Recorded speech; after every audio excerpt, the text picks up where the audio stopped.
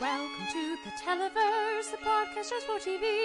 Because it's great, we're lucky they make so many fine programs to see.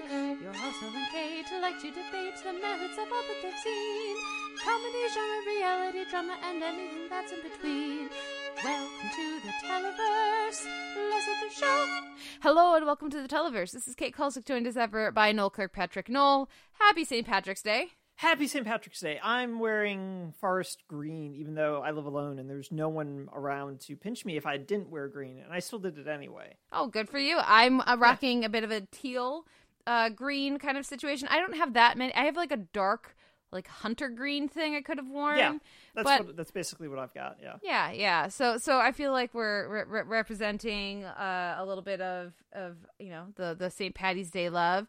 Though I feel like the best way as TV people to really celebrate St. Patrick's Day is, of course, watch a bunch of It's Always Sunny in Philadelphia and spend some quality time at Patty's Pub. My sister and her husband have recently discovered It's Always Sunny in Philadelphia, like in the past week.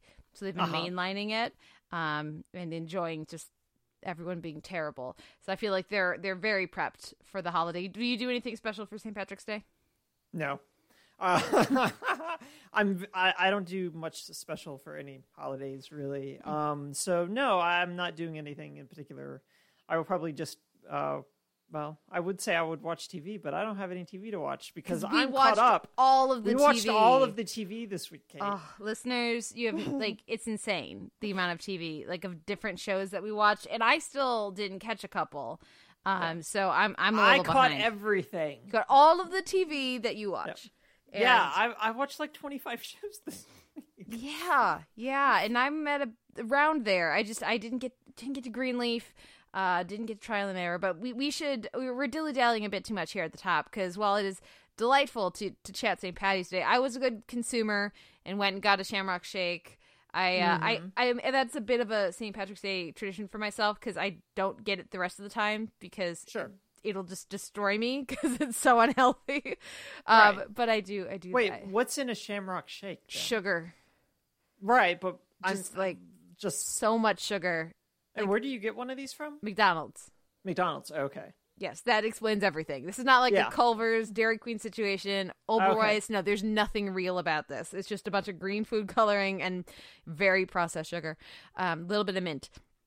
But we, as previously, we've got all of the TV to talk about. So at the end of the show, this is our final week of ClexaCon-ness here. It's been a bit of we apologize if you're feeling over ClexaCon'd at the podcast, but we wanted to share the audio from our panel that we spoke on. We spoke on that panel, of course, with which was moderated by a friend of the show, Dr. Elizabeth Bridges, and it was the two of us, as well as Bridget Liszewski from TV Junkies, editor-in-chief over at TV Junkies, and that was a lot of fun. I wanted to give a particular shout-out to one of the attendees of the con who actually recorded it for us and sent the audio in, and that's Kate. So thank you, Kate, for hooking us up with the audio from that. We're pretty clear on the recording. Some of the questions from the audience are a little harder to hear, so we apologize for any of the audio quality issues. But hopefully, you guys enjoyed the segment. We had fun doing that. So that's coming again at the end of the podcast. But it's going to be a long one this week because we have so many shows. Again, so many shows. March and Not April. again. I feel like this is the first time we've had a lot of shows. Again, March and April are going to kill us, as we've said before. Yeah. No, yes, you're correct. This is the first really big show list we've had in a while, and that's not going to trim down anytime soon. But we should then stop delaying. I should stop monologuing as you patiently sip some tea over there, water. It's ginger ale. Ginger ale, delicious. So let's take a break, listen to a little music, and come back with our week in comedy and reality. We'll be right back after this. Your love is better than ice cream, better than anything else that I've tried. Your it's better than ice cream. Everyone here knows how to fight. And it's a long way down. It's a long way down.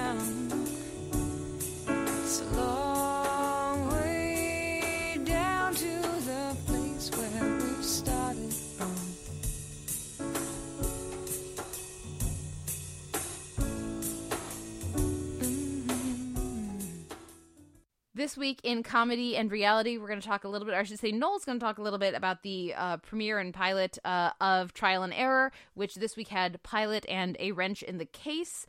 I did not get to that one, so I have many questions. Noel, hopefully you can help me out with that. I will talk a bit about the season 3 premiere of Review, Loco Rito, putting a pet to sleep, making your dream come true.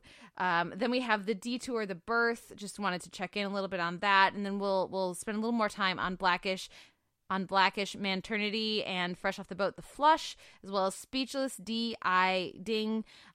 Before we switch over a little bit to reality, talk a little Rachel Maddow this week, and round up with a little happier, and on a bit of a less stressful note, maybe, with some Great British Bake Off series 4. So Great British Baking Show season 1. It's just, well, Noel will explain it when we get to it. First up, though, I'm really impressed that you think I can explain it. I think really we should just call Netflix and also like PBS and Love Productions. They should have to explain themselves for that. Yeah. But first up again is Trial and Error. Now all I knew about this was that it was the show with John Lithgow, and it's called Trial and Error. So I assumed it was a drama that was an hour long. And then I find out, no, it's a comedy and it's a mockumentary, and actually maybe it's decent. So what is this about? Is it any good? Should I check it out?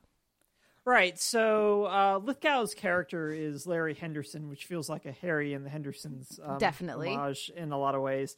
But he plays a small-town South Carolina poet who is accused of killing his wife. And his parents-in-law, they hire a Northeastern lawyer, by which I mean the polite Southern word for Jewish lawyer, because that's what they think is the best course of action, which kind of gives you a hint of the kind of broad spectrum of humor that's going to be at play here, because there's lampooning everything from Southern blue laws to polite Southern hospitality, and then just kind of general weirdness with Sherry Shepherd's character, who has a variety of conditions, including fainting at beautiful works of art, and also face blindness, and just all sorts of... It's a very wide spectrum humor type of approach that they're going for. So it's not the same type of like hit to miss ratio in that, that joke didn't land. You got another one coming right up that has marked a lot of NBC comedy. But in this case, it's more, well, if you don't like this style of humor, then this character provides this, or this joke will provide this. And so it feels like a broad spectrum antibiotic of comedy in a lot of ways. But it's not as bad as I thought it was going to be. Like, its lampooning of the true crime procedural, I think, has like some charm to it, and a lot of it relies heavily on the fact that John Lithgow is, as we all know at this point in his career, is game for anything, and he throws himself in wholeheartedly. In Nick D'Agosto, he's the lawyer that gets drafted to help. And he's got actually a really good kind of fish out of water, kind of floundering about in being in the South as a guy from New York. But it's all very aw shucks, not a hard edge type of New York. So all of it feels pretty good. I'm probably going to check out a couple more episodes, despite not being a huge fan of the mockumentary format. But these are also people who are very much aware of the camera in a lot of ways, which I like even in, like, they're, like, aggressively aware of the camera sometimes, which I like, as opposed to pretending the camera's there and then not going with the fact that they're in some sort of mockumentary format. But no, it's good so far. So I'm eager to watch more. I'd encourage you to at least check out the first 2 episodes, because they're both kind of piloty in the sense that the second episode rehashes a lot of stuff. Okay. Yeah, when I heard that they were burning off 2 episodes a week, I just kind of assumed it would probably be terrible. So that's certainly, I saw it getting decent reviews. I was like, then why are they with 2 episodes a week? I'm confused. So that's a little hardening. Have you seen The Staircase? I heard a lot of people comparing it as a more direct parody of The Staircase. I've never watched The Staircase, and I've always wanted to. It's something I've always meant to get to, and I actually think it's on Netflix now. Huh. But I think, don't quote me, it may have been on there and I just waited too long to watch it, but it's probably very much operating in that vein from what I know about it, for sure. Okay. Cool. Well, I will let you know if I check in with it and give my thoughts certainly next week. But I was more excited for, but like it's not even close. I was very excited for this week the premiere of Review, which took last year off, and we have what appears to be a 3-episode final season. I thought they might do all of them this week, but it turns out they're doing 1 episode a week. This week we have Locorito, Putting a Pet to Sleep, and Making Your Dream Come True are the reviews that Forrest McNeil reviews. Of course, for those who don't know, Review is about a guy who has a TV show on which he reviews life experiences, and it seems like that's a standalone thing, but it's actually a really fascinating, if you're me, look at a very distinct character, and it's really funny, and it's pretty messed up. I like it a bunch more than Noel does, but that's okay. Oh, I think it peaked with Pancake's Divorce Pancake and They're Always Aching. I think that those 2 episodes pretty much encapsulate the show. Mm-hmm. And I didn't really need anything else after that. See, and I don't even necessarily care that much for those episodes, which I think is heathenry to a lot of Review fans, but fair enough. This was a really, again, a strong restart to the season. I like the little glimpses we get of where Forrest and like everybody sort of is at this point. The stuff with AJ was like a little bit too much for me, even like a little. Because she's very much directly interacting with the viewers at home with the camera, reacting to what Forrest is saying. So there's. AJ is so much fun, and actually I really enjoy that performance, but I felt like it was maybe a touch too much, but everything else was balanced so well. I look forward to how the season will shape up. I'm certain there's a very distinct plan in place, but I had a lot of fun with this one. And oh man, so Forrest has to review a burrito, the new whatever burrito from Taqueria Locorito or whatever. But the trouble is they went out of business while he was missing in the wilderness, presumed dead. So he hunts down a 6-month-old one that some hoarder has kept and eats that. Well, that sounds like a terrible idea. Yes. And then instead of for putting a pet to sleep, doing what AJ suggests, where you sing a lullaby to a cat, he's like, no, I have to be honest to what they meant, and they meant euthanasia, so let's do pet euthanasia. It's just ridiculous and terrible and delightful at all the same time. So I continue to really enjoy this, and given the way the last season ended, I did not know how they could really come back and start it again, but they gave, I think having a year off in between gave even the viewers more distance as well. So we're more willing to accept it. And also there's this sense that Forrest has just sort of reset himself. Like, there's other lingering stuff with what he's dealing with, obviously big changes in his life since the last season, but you get a very strong sense that this is performative even to himself, and so then that lets you buy in. But yeah, Andy Daly continues to do just such terrific work as Forrest, and I look forward to seeing how the season ends up. So I'll leave it there. Otherwise, I could probably talk. Well, but a lot. I want to know how many stars each experience got. Well, you can look that up on the Wikipedia page if you are so curious. But the Locorito, I want to say the Locorito was 1 star, definitely 1 star. I think Putting a Pet to Sleep was 3 stars. Okay. And Making Your Dream Come True, which he took very literally, was also, of course, 3 stars. Okay. So Jessica St. Clair pops up very briefly as his ex-wife, as Forrest's ex-wife, and always delightful. And there's, like, almost certainly she's going to have to... Well, maybe they could leave it just where it is, where she just peeks her head out of, like, the door and tells him to fuck off, basically, and no, you can't have the dog for any reason. And then, but I'm hoping we'll get a little bit more with some of these recurring figures in Forrest's life that he's obsessed with, before the series winds up. But yeah. So what do you think? What any of those sound worth investigating there? I do not want to put my animal to sleep. Yeah. Unless it is actually doing a lullaby. and then I will do that. You'll do that. See, I feel like you could rock that. I feel like we could all rock that. Let's move on to the Detour, which we haven't checked in on in a couple weeks. What did you think of the birth and the reveal, I guess, that Jareb wasn't a typo, but was actually Yareb, a very intentional name that we've just kind of glazed over until this point when it's revealed that there's some questions up. I do not think he's going to be the father. Yeah, I don't think so either. I'm enjoying this whole back and forth with it, though, much more than I was expecting to, because I was a little worried about another flashback episode right on the heels of another flashback episode. But this one was really, really funny. A really good showcase for Jason Jones, doing a lot of big physical comedy this week. And it was very, very funny, but I totally agree with you in that I feel pretty confident in so far as Jareb will not be Jareb. He will not be Carlos's son, basically. Yeah. But it's still I'm also wondering, like, again, and this goes back to like some of the, I guess, framing device flash forward stuff in which they're being interrogated by law enforcement and their stories slowly falling apart as we progress through the past, but the past stuff, and how all of that is like going to kind of come together in some way. I'm still not sure, but I'm enjoying how they're ending up informing one another in ways that they weren't really doing, I felt like, last season.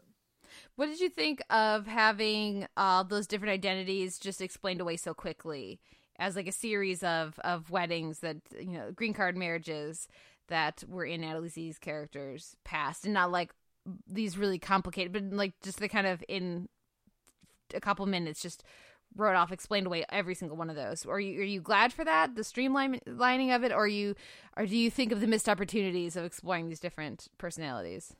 No, I think it was a good streamlining effort that they did there. In part because I think anything more complicated than that would make her too much of a mastermind. And I feel like that, as much as I like Robin and as smart as Robin is, I feel like she's also not necessarily motivated enough to be any more as con woman than what she's doing with these green cards. So I feel like that all kind of worked really well for me, and a lot of the humor that they pulled out of that I thought was really good. How did you feel about it then? I was a little disappointed at first, but I do agree that it makes more sense to do it this way. We also get a fun answer for what's in the duffel, and it's an ass. That's pretty entertaining, and I really liked the way that they softened the blow of the tension in the court case and the end of the episode with the reveal that they've been basically messing with the cops questioning them for 2 seasons now. Yeah. In the future, I thought that was a really nice way to go, and it keeps the tone much more sweet and supportive, which is, I think, a bit more fitting for what the show has always been. Right, and I think even like the end of this week's episode with the birth is that the last little bit of them just standing in the hallway and looking kind of anxious and confused and not sure what to do really helped a lot. Just like it really sells this idea of the Parker and the Randall as this group that fits and works together, but is still also kind of weirdly fragile because of just their weird dynamics in a lot of ways, I think. And I really liked how that scene played out with very little dialogue, and just the way it was shot as well, with this ending with this like long shot down the hallway of them. I really, really liked how they're blending tones. Yeah, it's working, and it's a lot more streamlined this season than I was anticipating. Like the stuff with Carlos, like having him be such an important figure in her life, recurring figure through time, makes for a very different like backstory than certainly than I was expecting from what we saw earlier in the season. So it's interesting, and I laugh out loud watching it consistently, and I think I like that they're still finding new fun things to do with their flashbacks and everything too. It's not old yet, and it should be. So, way to go, the Detour, for keeping things fresh. Let's move on to Blackish and Maternity. And this, I was a little, I was glad that they were taking on the topic of paternity leave and, what it means to be pregnant in the workplace for Beau. But this was a little of a downtick for me with Blackish. It was a little underwhelming, a little disappointing. Like the children so quickly ganging up on Black Nanny. Vivian. Her name's on Vivian. I didn't buy it name for a moment, and that didn't really work for me either. And I didn't buy Beau flipping on her so quickly. It felt a little too pulled, like they wanted to make points, and so that's why they did it, and as opposed to it feeling organic.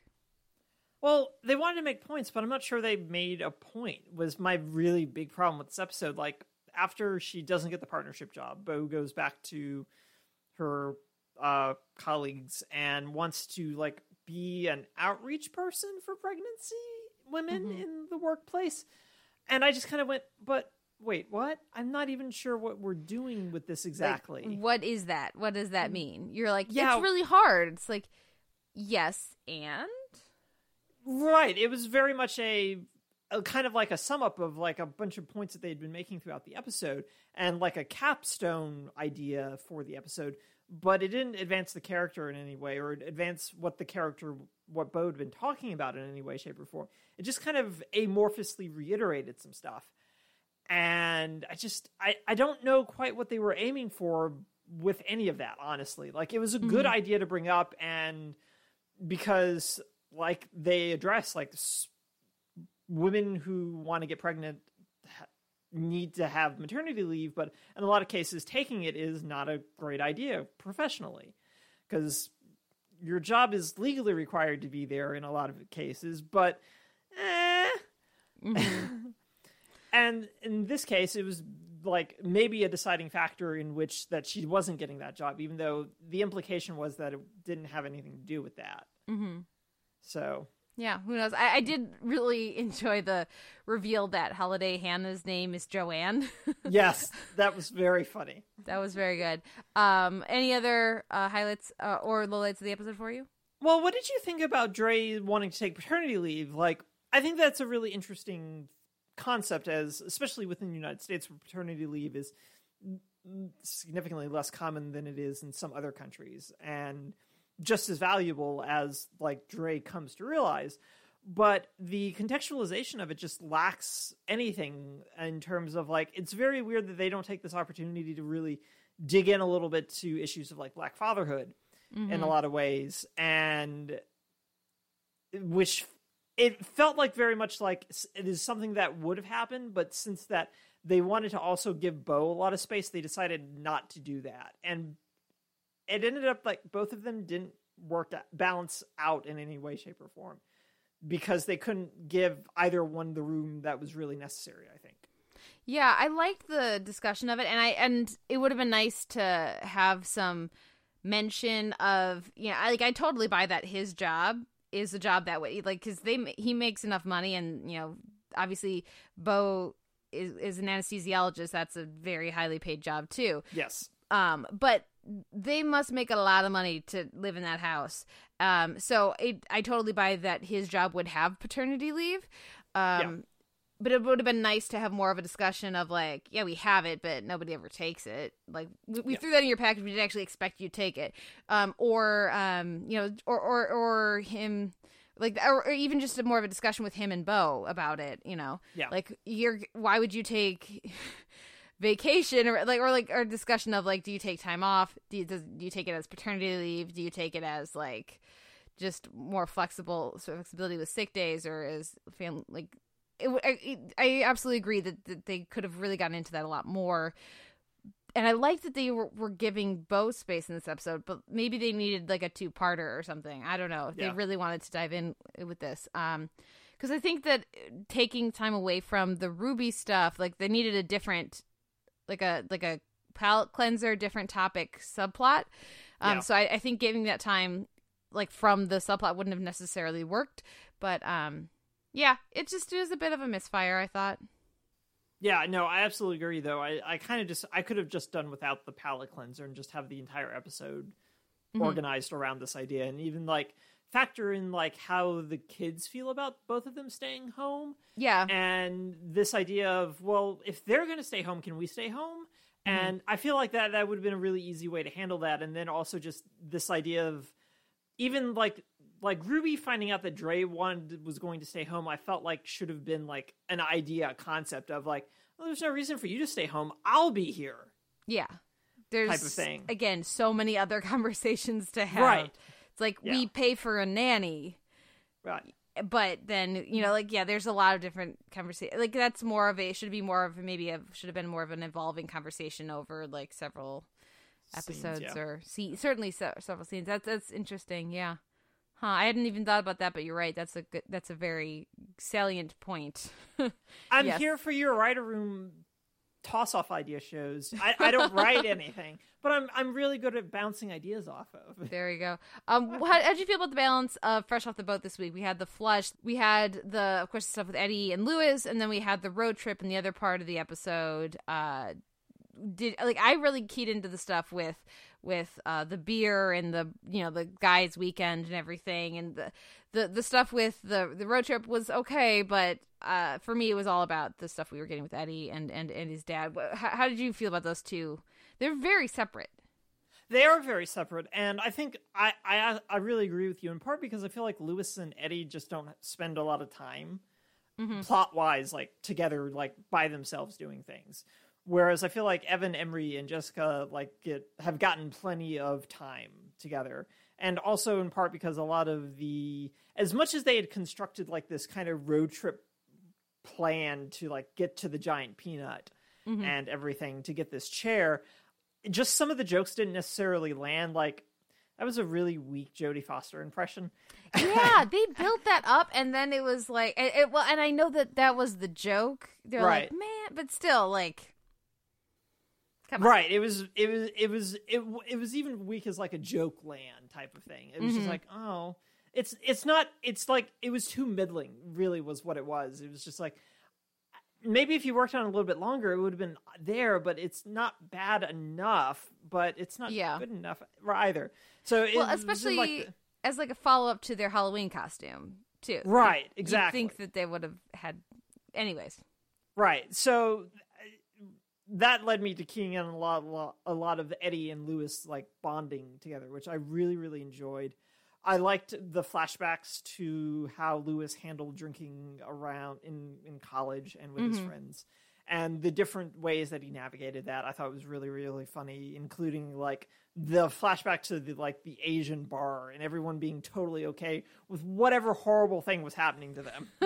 The cameos for that were just like, wonderful. It was so great. Yeah. So no, I really keyed into it, and I really liked how well they were bonding into it. It was a good all around episode, and I liked how they got the other guys out so that they could have that moment, and it worked really, really well. Yeah. How about Speechless, D.I. Ding, and the main conflict was, obviously with Maya, and, like, did she ding the car, and that tension that we get, that's a recurring tension, and they've brought up very nicely throughout the season, of believing versus not believing Maya. But for me, this was all about JJ stalking and harassing that jerk with his chair. I was so here for that. It was so good. It was so good. And I don't know why that guy thought that he could make a scene and not get in trouble for it. And not get eyeballs for it. No, I really enjoyed those, but mostly I was really here for Kenneth just, like, slowly melting down over just them finding out and being concerned. Like, I feel like in a lot of ways, even though this was, like, a way for him to make ends meet so we could keep working with JJ, which I really loved. I thought that was great. But I also just, like, this had to be like a haven of sorts. Yeah. To get away from the DeMayos for 2 days. Yeah. And also so that they wouldn't come immediately asking him for discounts on the day-old bread. Yeah. And of course, that's the first. Yeah, that was very, very well handled. I had trouble buying it. Sure. You know, like it was a bit of a stretch for me. But haven't we seen him on the weekend at their place before? I think so. Yeah. So, I mean, it feels like maybe it's supposed to be like a more recent thing, but you know, it was a really sweet moment, and it did play very, very well. But yeah, that was still like a bit of the convenience fairy there. Don't look, pay no attention to that plot hole behind the curtain, you know. Right. But I did also really like to mention the last subplot, the stuff with like looking for getting the soda and the teens. No, now I'm saying it. That all worked really well, and then having the surprise ally with Maya and the other mom. That was so great. It's also pretty fun. Yeah, I'm gonna go tell my daughter she's not as bad as I keep telling her she is. So for you, any other standout moments for you or gags that really landed? Let's see. I did like the little bit of physical comedy of them climbing out of the milk freezer, like through the bottom rack. I thought it was just really funny, and a funny way out that I hadn't anticipated. I thought that was really, really good. But just overall, I really, really liked this episode. Like, my jaw hurt a little bit because I was laughing a lot during this episode. Yeah. So I really enjoyed it. They are really having a terrific first season. It does not feel like a first season show. No. And I mean, we've discussed this, like, even like after like 6-7 episodes into the first season, that it didn't feel like a first season. And they're continuing just to find really good ways to keep the DeMeo family dynamic chugging along in fresh environments. I think is really key. Like, I wouldn't have anticipated them going to a grocery store and them managing to find this much to do, really. And all of it be pretty consistent. They've built up a lot of mythology with a lot of world building in their first season already, and it's part of why it works so well is that the characters are so distinct, and like we really feel like we know them. Obviously, it's towards the end of the first season, but we've had enough time with them that it's like, oh yeah, that's exactly what Ray would do. That's exactly what JJ would do. Like, you really feel like you get to understand them, and they've already started playing up their dynamics. They haven't found like one dynamic that they stick to overwhelmingly, I think, and that's been smart for making sure we get to see all these different sides and facets of the characters. So this was a particularly fun one.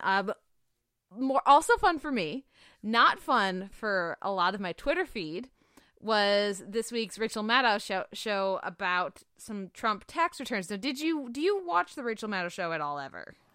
I don't watch it like consistently, but I've watched it enough to expect exactly what happened and be like, well, first, before we get into that, let me talk to you about my 30-year experience watching television, and let me lay this case for you really out. Okay.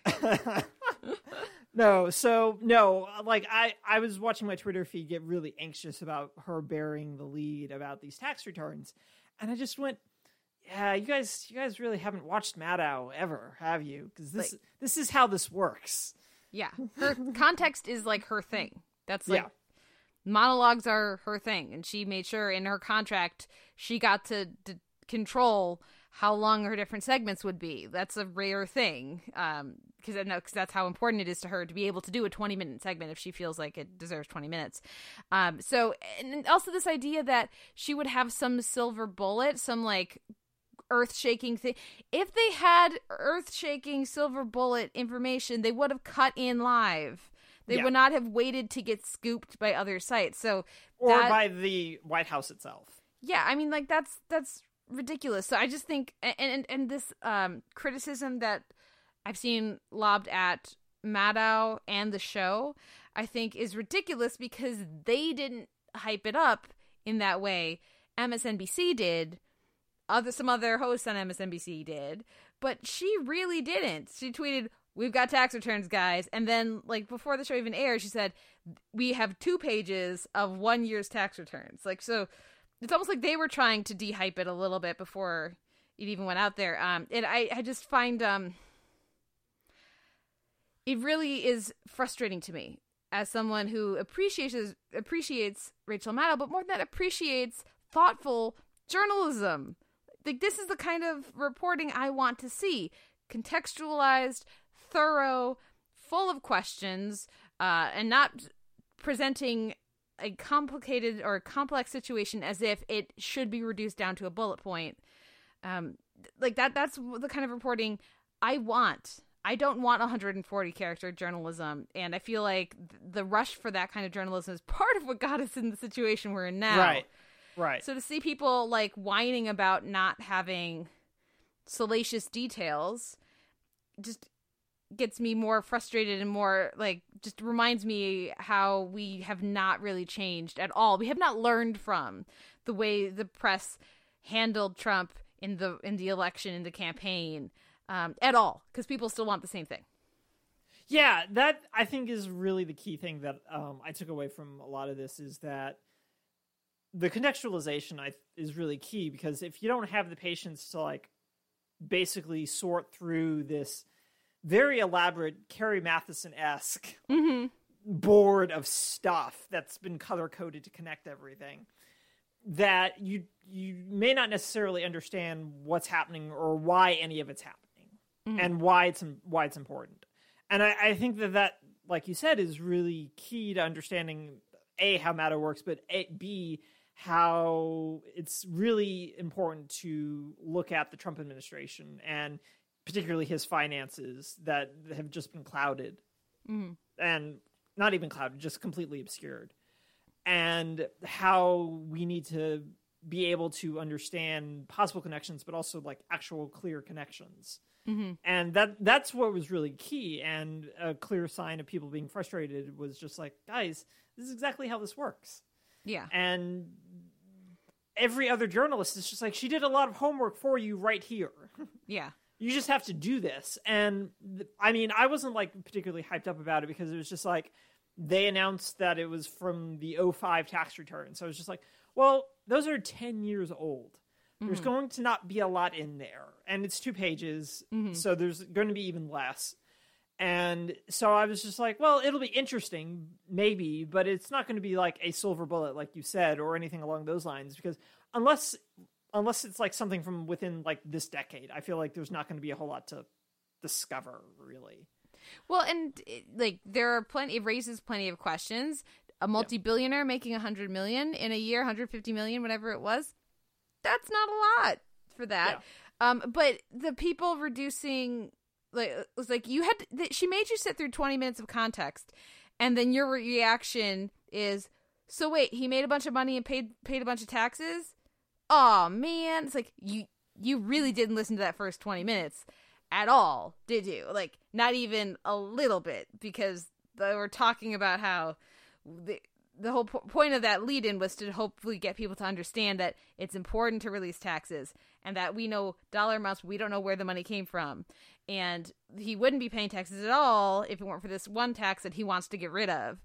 And well, comparatively, he still would have paid $5 million in taxes, but you know, anyways. But like, it's like, she made you sit and listen to the homework, and you just chose to not listen. You just chose to like wait for the chyron on the bottom to say something salacious so that you could like tweet about it or something. It was just, yeah, it was disheartening.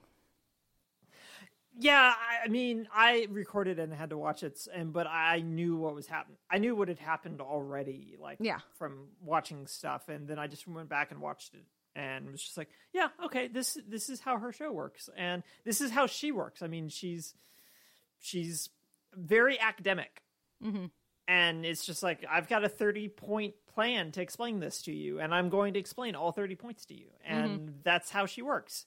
And it was funny also just watching the dragging that she took, like in late night. Like Colbert did a whole like 3-minute segment about having a joke. Yeah. And doing a whole thing about the joke, and then like Myers also dragged her for a little bit as well for bearing and the lead and just taking forever to get to stuff. And it just felt very weird that we're dragging a journalist for providing a great deal of context about something and then going, but you didn't give us anything good after all of that. You gave us vegetables, but we didn't get dessert. Yeah, I was like, I thought that Colbert's like as a general like parody of her style. I thought that worked really well in the context of people complaining that she had the temerity to do her job as a journalist. I thought it was like, really? Okay, I guess. Why not? I mean, I'm not laughing, but that is an accurate, parody. Or like, if you're going to be Rachel Maddow, if you're going to do like an impression, that is a good impression. Yeah. I'm just not laughing, but maybe I just don't have a sense of humor about things I'm defensive about. I think that there are plenty of us that fall into that camp more than we would maybe like to admit. Let's move on though, because I don't have much to say about it. But you watched like the entire fourth series of the Great British Bake Off this week because it became available on Netflix. And okay, favorite baker, did the right baker win? And favorite bake of the season, go. Okay, so I don't know if the right baker won, because Frances won this season, and as much as I really loved Frances' creativity, and one of the things that I kind of responded to and I tweeted to you about, and also Isandra about on Twitter, was the fact that none of the showstoppers actually stopped the show for the most part. Yeah. Which was really weird to me after having seen series 5 and 6, where the showstoppers were just really intense. Mm-hmm. And these were just like, oh, we made these and we put them in a basket. And I just went, but you didn't do anything. But you didn't make the basket. Right. You didn't make the basket. That's just a basket you brought with you. Yeah. So Frances always had these really creative things, but her flavors were consistently just not there. Mm-hmm. So I was always really frustrated that I was a little bit frustrated that Kimberly just didn't win, because she, I felt like, was the most consistent. Yeah. But they also both just won Star Baker once. Ruby won it 3 times. And I really like Ruby, but I was very much like, Ruby, I'm wondering how much of you is just underselling all of this and then the judges being surprised. It's a really good strategy and it's working. I see you. But I don't know. And also, you don't give any good B-roll. Even Becca was just like, I jog. And you're just like sitting there on the carpet reading the entire time. But can you imagine being on Great British Bake Off during finals? No, I don't even want to. That woman is and a philosophy final? Yeah. I can't even imagine what she was having to do and pulling it out each week very consistently. So I think my favorite baker, I think overall, would probably have been Kimberly, with Becca like a really close second personality-wise. Becca was lovely. I really loved her. Favorite bake, though, I really did enjoy Frances's like carrot cake, like actual basket of vegetable things. I thought it was really cool and just really interesting, and it was more along the lines of the type of showstoppers I expected from the show, having seen the 2 seasons that come after this. Yeah. Before seeing this one, and like I'm used to like bread lions and cookie trains and that kind of thing. And so I was really pleased to see something really creative. And I feel like, and having not seen the other 3 seasons that preceded this, you can tell me if like Frances marked like a turning point within the showstopper kind of mentality, or that they just, the producers told everyone to start mimicking Frances in some ways. Well, I think that because I watched it in order. I've seen all of it, and I've seen it in order, and I think it's just like a lot of reality shows. Like if you watch, maybe Top Chef is an exception to this, but often, like certainly if you watch the early seasons of RuPaul's Drag Race, and like they're figuring out what works best on TV, and they're when they first start out, people haven't heard of the show, they haven't watched the show. It's like with The Amazing Race. The earlier seasons, people haven't had a chance to like, they don't know what the right move is to make. When you get to the later seasons, they're like, never do this, always do that, always double check on because they have the experience of watching other people deal with the same problems. And so I think as the show has gone on, the bar just keeps raising because people watch the other seasons and they're like, okay, well, that's what a showstopper has to be, so I better do that and even more. So I think they've also, my guess would be that the producers have structured it in a way that they allow for success with the showstoppers. the things they know what'll look good on TV, and they know the conditions that the bakers require to be able to do that. You know, as far as time goes and the certain limitations. Like, you don't get a showstopper challenge where you're not allowed to use gluten, you know, or you're not allowed to use sugar in the last couple of weeks, because it's not going to be as impressive visually. So I think some of that is just the natural growth of a show as they work out the kinks, and as the bar just keeps raising with the challenges and with the quality of people who are willing to set time aside to do the show. Right. No, that makes sense. And yeah, that makes a lot of sense. I was just surprised by how low key a lot of those bakes were, but the technicals were also really kind of crazy in this season too. Just that ridiculous thing with the Swiss rolls and the Casino Royale. Is that what it's called? No. It's been too long. You'd have to remind me. Yeah. Hang on. It's not the Casino Royale, because that's a Bond novel. No, come on. Yeah. Let's see. Technical. No. Hang on. The Charlotte Royale. There it is. The thing that looks like brains, basically. Was just really disgusting.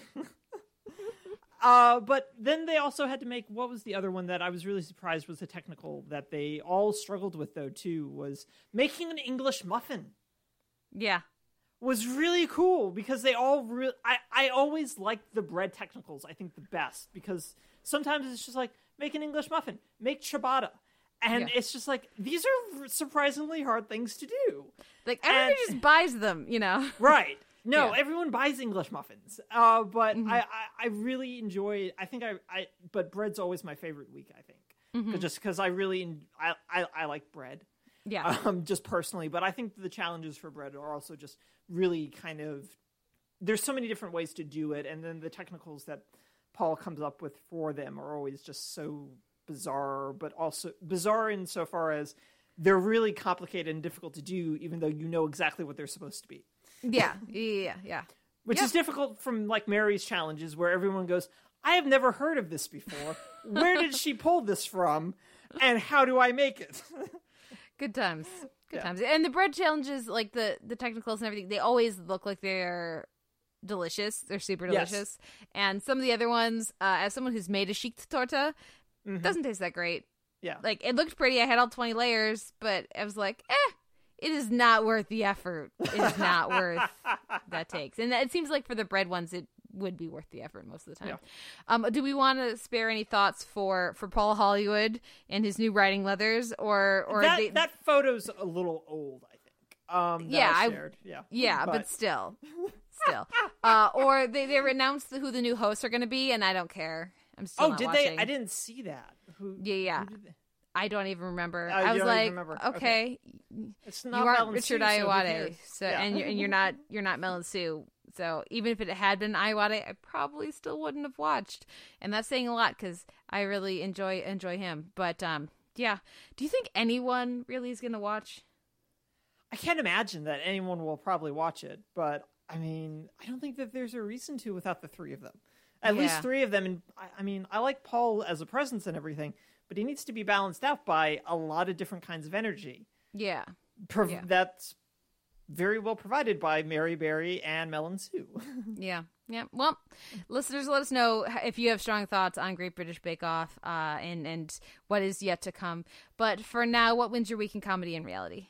I'll two for it this week for Fresh Off the Boat and Speechless. I think both had just really, really funny episodes this week, and I enjoyed them both immensely. What about you? I want to throw a little love to Bob's Burgers.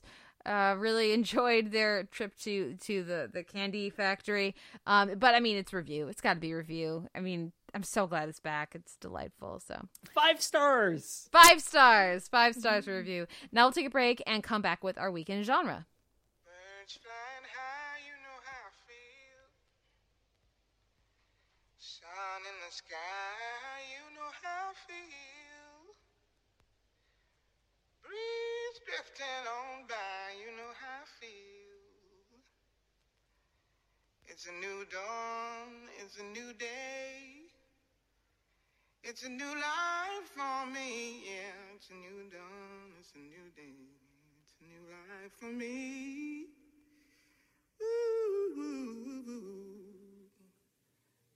feeling good.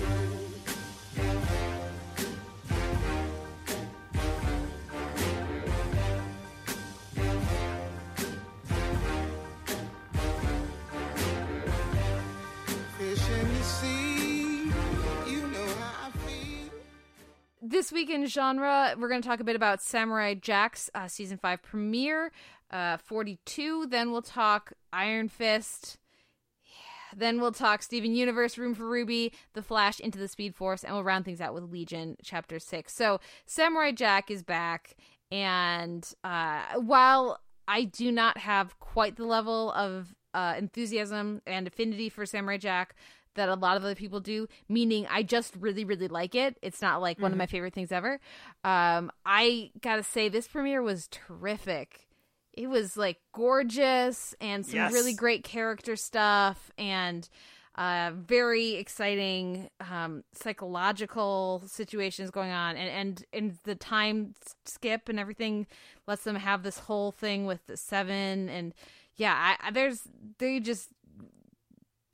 they knocked it out of the park. How did you feel about this premiere? Well, I'm someone who Samurai Jack's like one of my favorite shows. Like I own all 4 of the previous seasons on DVD.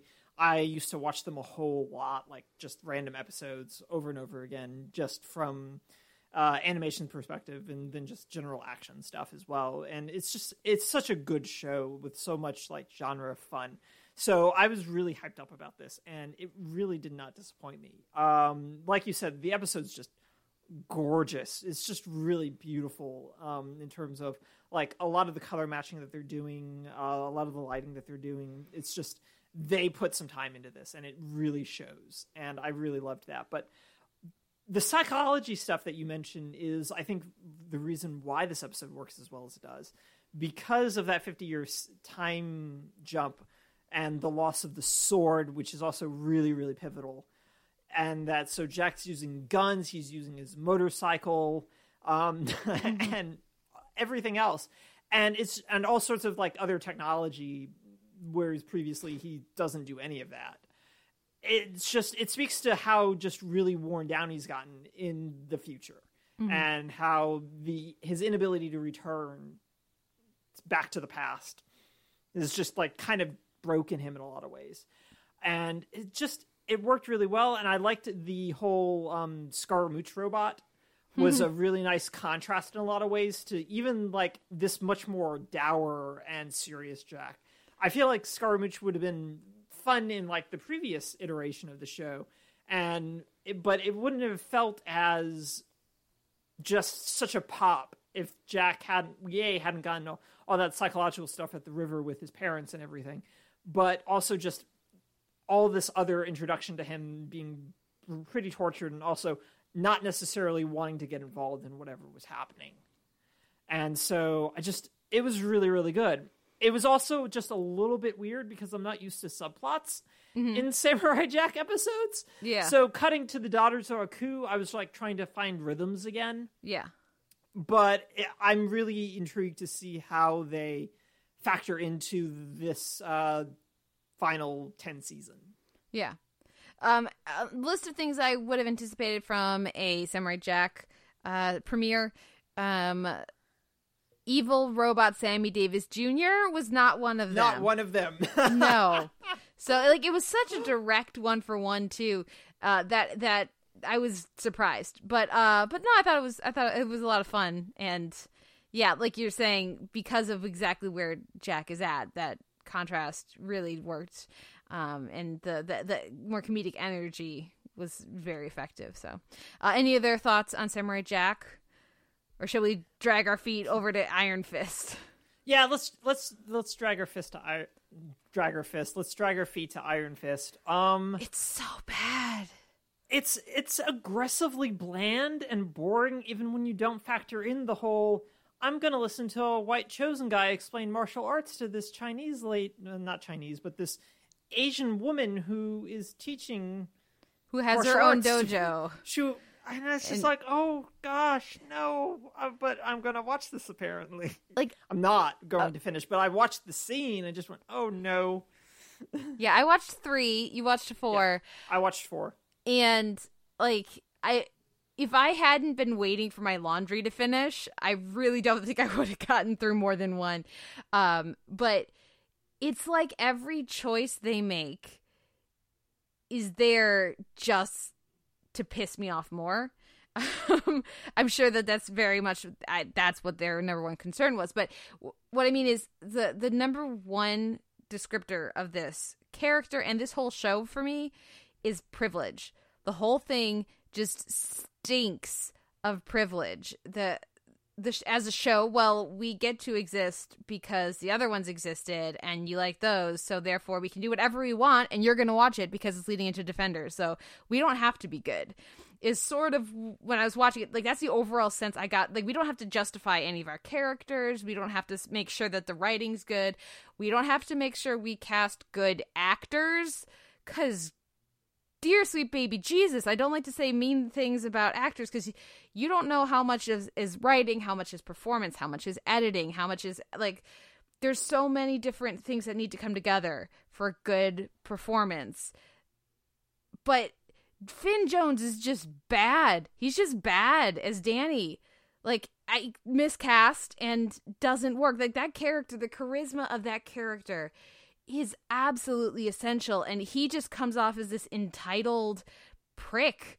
Like, he shows up and he's like stalking some people in their house, or at work, and they're like, then at her house, and then says, but there's like, you need to leave. He's like, but I don't wanna, and he's like absolutely confused why he doesn't just get whatever he wants.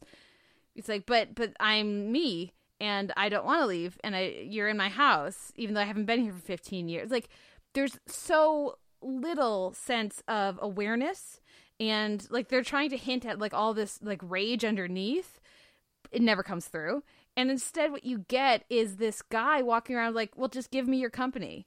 Well, just, like, believe that I am who I am, or let me stay at your dojo. I'm going to beat up your students, and I'm going to, like, Colleen is introduced as a badass fighter, right? But she's introduced as badass of a fighter enough that we're like, okay, we're super on board with her. And then they have a fight scene with her and Danny so that she can look like an idiot. He easily defeats her. And the whole point is to make him look even better. Like, who does this? Who looked at this writing and was like, this is acceptable. This is a good way to tell a story. This is a good introduction to this. Like, there's no reason for any of this to exist other than they can, and so they will. No, you're absolutely correct. And, like, since I watched the 4th episode, like, is apparently where most of the action kicks off. The first 3 episodes are just prologue. Yeah, you don't get 3 episodes. Come on. You don't get one. So, but a lot of it just, I didn't know why Danny wanted his company back apart from because he wanted it back. Because show. Yeah, is basically what it is. Name and father. Right, is what it is. Like, that's what it boils down to, is like, this belonged to me. I was in a mystical monastery for 15 years, but I'm back now, and I would kindly like this back. But he doesn't have a reason for wanting it back, really, beyond, well, it was really important to me and my dad, and I get that. But his dad died, theoretically, for what we've seen so far, when he was 12. Yeah. So, what? If his dad was any kind of an involved father, like, when he's 12, I don't think he has this, like, strong sense of what his father wants for his whole rest of his life. Right. And, like, are you kidding me? And why would he think he would be in any position to run a company if he spent 15 years just training in Kunlun to be a warrior? Like, it's like, I'm a warrior, but also a warrior in the boardroom. Like, why? And he is, Kate, because in the 4th episode, he sits in on a pharmaceutical pricing meeting and he uses his 51% of the board control to go, no, we're going to sell this drug at cost. And they end up selling the drug at cost. And, of course, Ward and Faramir. David Wenham. Yes, thank you. I just know him as Faramir. Both very upset about this, and they leak it to the press. And, of course, the press is just like, look at this, an ethical businessman who cares about the little guy. Mm-hmm. But Danny's very much like, to Hogarth, is just like, so what do I do now exactly? And it was just like, oh my God, you don't know, you wanted this back, but you don't know what you were going to do with it and why. And there's a fish out of water story that you're trying to tell, but it's not interesting. And Jones is like alternates between being angry, being childlike, and being just kind of neutral. And it's a very weird performance, and I can't figure out what's happening. And yeah, it's not good. And yeah, I'm not watching spoiled anymore. He's obviously used to getting his own way, is what we're shown. Except for the fact that like he talks about like his time in the monastery a little bit in the 4th episode. And it's basically, well, I was told I couldn't do this thing, so I decided I was going to do it even more. Yeah. But it's like the way that he interacts with Colleen is really frustrating to me. It's like the issues I have with Mon-El, but like times a million, where she sets up clear boundaries and then he ignores that and breaks his word with her about that. And then he's like, but please, come on, but please. Look at me, I'm cute. Isn't it so charming when I just betray your trust and break your door and ignore what you've said is important to you, but I'm gonna just bat my eyelashes and we're supposed to think it's cute. Like, can you think of a character, like a male dynamic where that happens? You could argue a little bit with Matt and Foggy, but that's because they have established a really close connection with those two. Right. And that ends up breaking as well, is the thing. Yeah, because of that lack of respect and that lack of like awareness of the other. So like it's just, we're supposed to just watch all these female characters on the show, the ones that I've seen so far, are there. There's only 2. It's okay. You're right. Misty Knight shows up eventually, so does Claire. But they're there to just stand between the boys and go, well, let's all keep our heads, let's be reasonable. And Joy does that a bunch with Danny and her brother too, where it's like, it's just this stupid pissing contest between these guys, and there's no reason, there's no thought given to what logically makes sense for anybody else in the scene to be thinking and feeling. It's all defined around what they want, where they want the story to go, and not on what makes sense, and where what Danny's journey is to be like. And then he's like interacting with the homeless guy, and he's talking about, oh, people probably think I'm like you. They think we're the same. It's like, are you seriously insulting the homeless guy right now? You're supposed to offered to Google things for you. Yeah, you're like, oh, people think I'm like you. Like he seriously is like the only person who's actually been decent and kind in talking to him, right? And he's like, oh, I understand now. Everybody's interacting like me because they think I'm as worthless as you are. And it's supposed to be like a thoughtful thing. It's not supposed to be, it's not coded as very egotistical and cruel and just horrible. They introduce this guy as basically clean with a hipster beard and fashion, walking barefoot through New York. And we're supposed to think that he's interesting and fun and cool. It's like, also, no. He's never had any exposure to homeless people before? I mean, come on. But like, it's like when we finally have close-ups on him, he looks kind of dirty and everything. But before then, he just looks like, I don't know, New York homeless, like the shoeless, like Jesus or whatever, walking through. Like, it's ridiculous and absurd. And everybody should be like, he should reek to high heaven. He's covered in dirt. They do a joke about him needing a shower in like episode 3. Which yeah. I promptly went, but he hasn't showered yet? He hasn't showered. We've seen like several days worth of things. Like literally people in the background should be like holding their noses because he should reek. It's like the least charismatic, least likable character introduction I've seen in a long time. And I went in with very low expectations. And it was much worse than I feel like people who are just saying it's bad are underselling how obnoxious I found this character and how underwhelming all the fight scenes were to go with that. Yeah. Like, these feel slow. Yeah, they do feel slow. And the 4th episode has a hallway fight because it's a Marvel show and you have to have a hallway fight. Mm-hmm. And it's again slow and not particularly well staged or interesting in a lot of ways. I mean, it's really difficult after Daredevil did like 2 of them basically now. Yeah. And found really interesting ways to use the set in compelling ways. And this one's just very direct. Oh, there are hatchets now.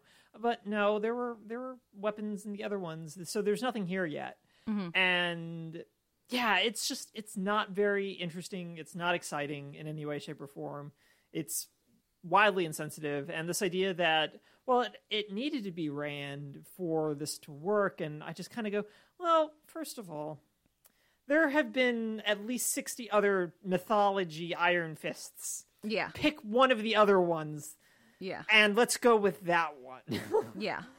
You didn't necessarily need to do Danny Rand. And Danny Rand didn't need to be white. I don't care that he's white in the comics. He didn't need to be white here.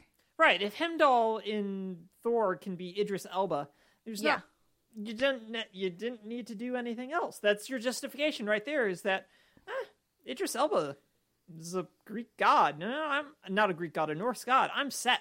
Yeah. I don't need any other justification. Mm-hmm.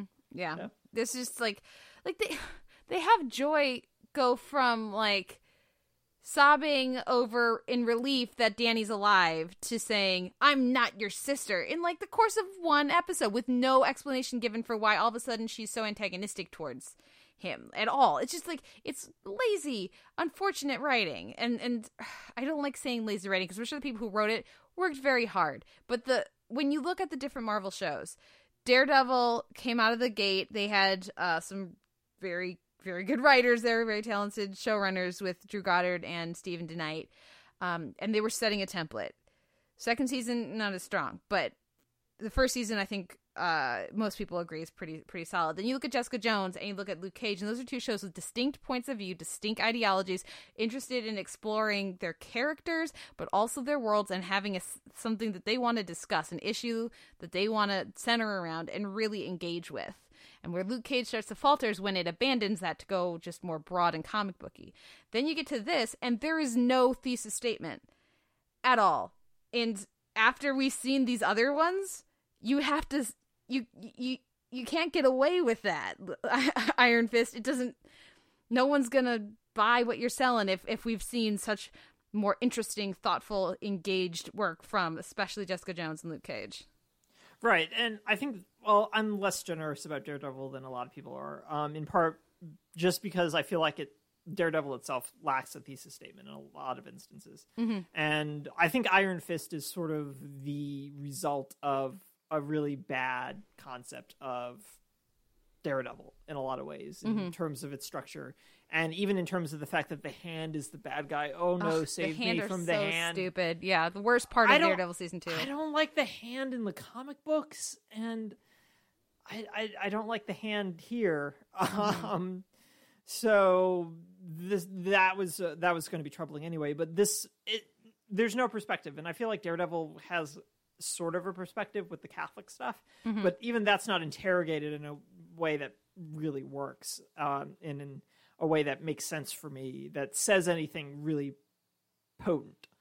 And Iron Fist just lacks even that. There's nothing here necessarily to drive anything forward, and even from its sense of place, which has defined the 3 previous shows, it's just like, oh, look at all these really rich apartments, and it's just like, oh no, let's go back. Can I go back to Hell's Kitchen and Harlem, please? Pretty please. Pretty please. And discuss like concepts of community and sense of place and that kind of thing, which is really important to all 3 of these shows. And it's just, oh, we're in Manhattan. Oh, and he's just like, he's such the music that they're trying to use, especially when they are trying to go into like the rap and everything. And then you just look at Finn Jones, you're like, yeah, you're that.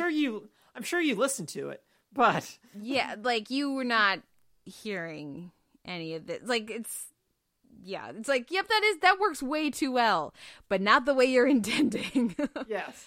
Anyways, let's move on. Let's cleanse the palate because wow, I expected to be underwhelmed or like nonplussed. I did not expect what we got from Iron Fist. I was much more pleasantly surprised with Steven Universe this week, Room for Ruby, which was a lovely, delightful little episode engaging with Lapis, with a magnificent turn at the end, which you could see coming, but still the performance from that Ruby, she's just so evil, and I love it. But I'm the nice one. But then I wouldn't have gotten to see your faces when I betrayed you or whatever. Oh my goodness. So creepy. No, it's really creepy. It's really good. But the Lapis stuff and her refusing to believe in any sense of like quick acclimatization to things, I think is just really interesting. And speaks to like how, for me in a lot of ways, how much they haven't necessarily dived into what's going on with Lapis as much comparatively as they've done with like Peridot. And I think that was really interesting to see that play out and that frustration. But also like how being in the presence of Steven and the other gems has sort of made her aware of that not everyone responds the same way, and that it's important to respect those kind of feelings, but also respect her own personal feelings as well. But then she also gets to be right in the end, so I was really happy about that. Yeah. But no, it was a really good episode. It was a really good performance episode. And yeah, it was really, really good. I was actually really surprised, but I was also really happy because it took the spaceship out of an equation and recenters them back onto Earth, which I'm happy about, because the spaceship's just too much of a temptation to keep jaunting off into space. Yeah. So I was really happy that the spaceship was conveniently taken away from them. Yeah.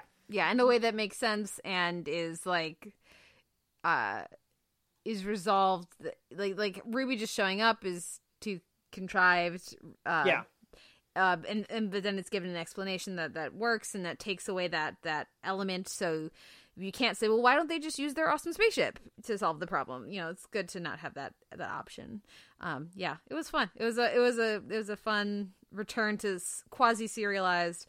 Change of pace, like again, nice focus on Lapis after a while, so it's good. Yeah, and her maturity, like you were saying, of it's not about Ruby, it's about me. This is not a her thing, this is a me thing, and yeah, that awareness is lovely to see.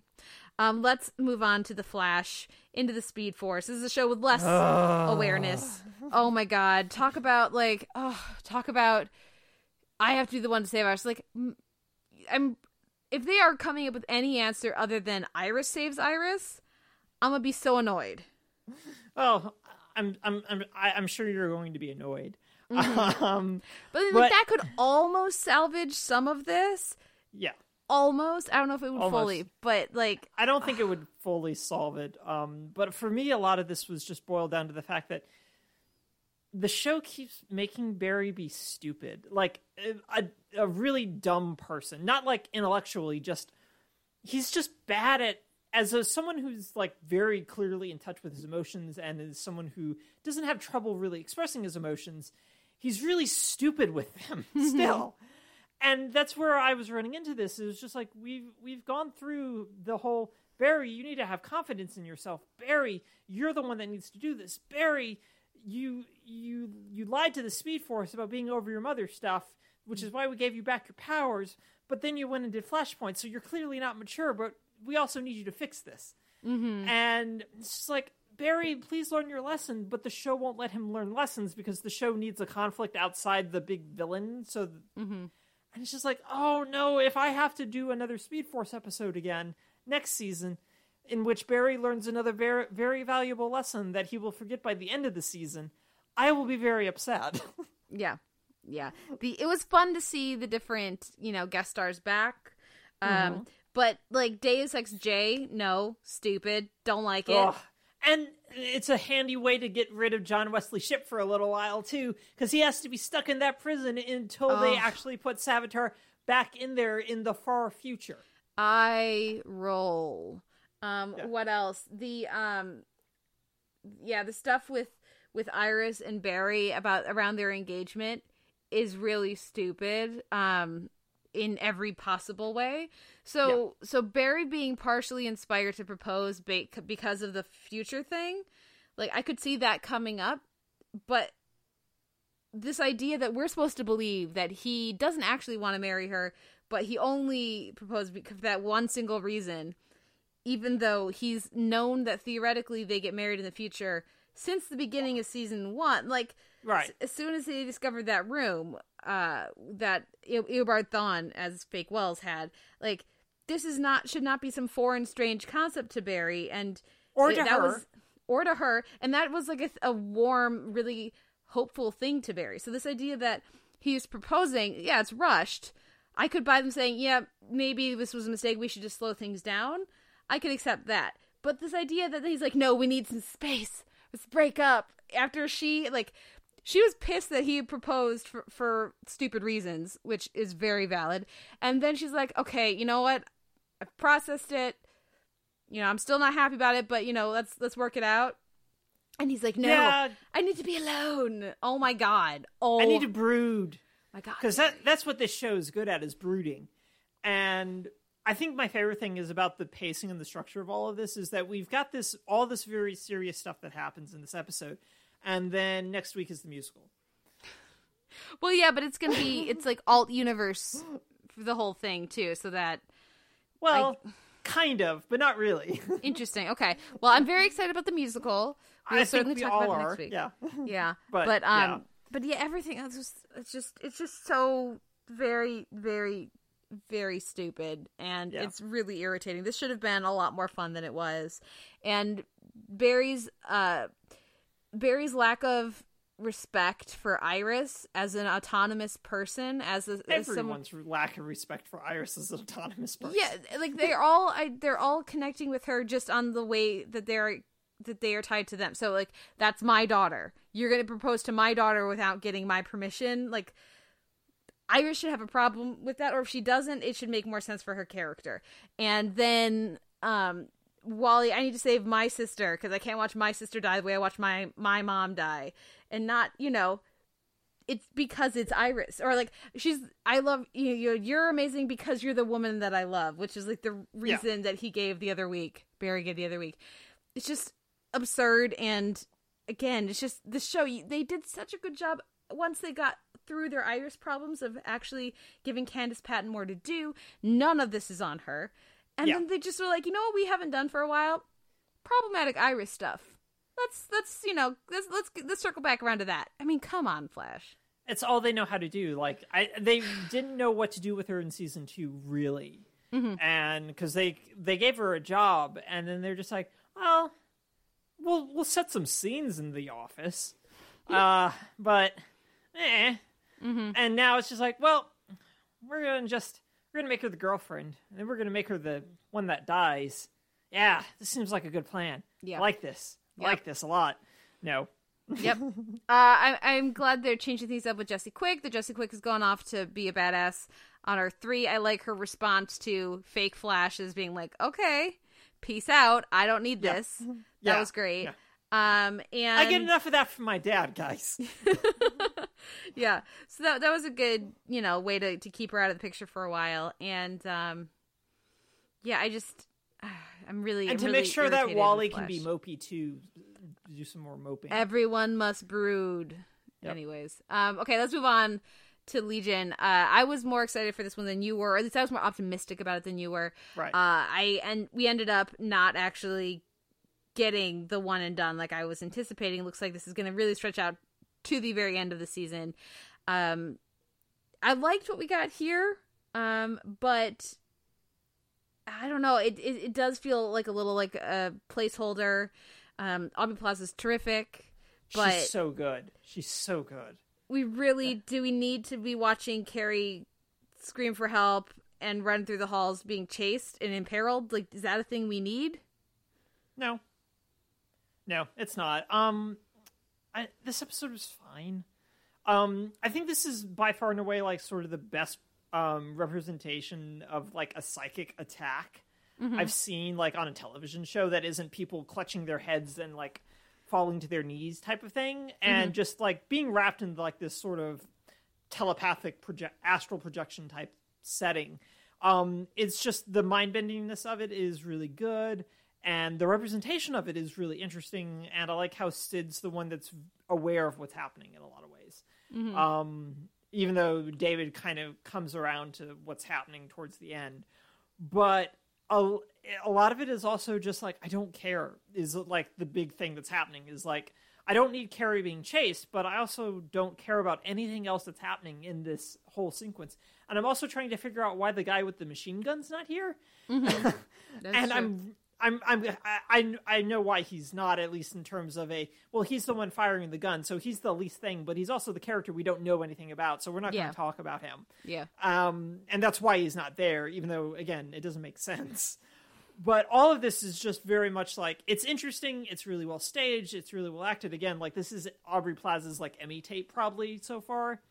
And she's really great in this episode, but it's just like, oh man, I wish I could care. I really want to care, but it's kind of aggressively boring for me in a lot of ways. This should be better. I should be responding to this better, but I'm not. And I'm pretty sure it's me, not you show at this point, but I don't think so. I think it's them, not us. Because I think this should have been paced better than it was. Because I was engaging with it. I was connecting to it much more in the previous episodes even than you were. And in this one, for me, I was like kind of checking my watch a little bit. So, we'll see what happens in the next one. Like, other people coming, like, I'm assuming that's Jermaine, and at least somewhat in the things.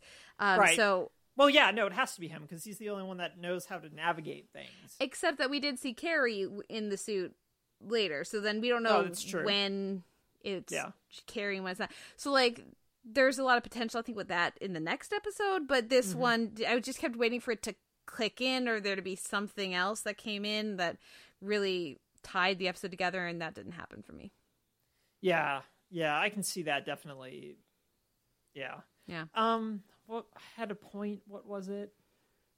No, I think that the other thing about this episode is that it was very much about making sure that we knew just how really powerful the yellow-eyed guy was. To the extent that it's just like we get Aubrey Plaza doing a dance number, but also just like the character can put 5 people in this sort of psychic illusion type of thing, and draw it out like as long as possible until a bullet hits someone. And just all of that. And I think it's a demonstration of just how powerful they are, using David as an amplifier, obviously.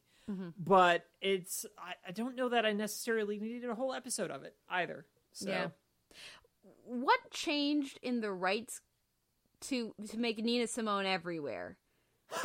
Right? Like, there was a shift at some point in the last, like, year, because, I mean, don't get me wrong, Nina Simone's amazing, very excited, but, like, feeling good. This, we talked about, she was, they used her strange fruit on Blackish. There've been a bunch of different ads where she's popped up as well. Have you been noticing that? Yeah, I have, and I don't have an answer for you. Yeah. I mean, like, more Nina Simone's a good thing, but it's been very marked for me. Anyways, what wins your week in genre? I'll give it to the gotta go back to the past, just from a nostalgia factor. Samurai Jack's return was just really, really great. What about you? Normally, this week?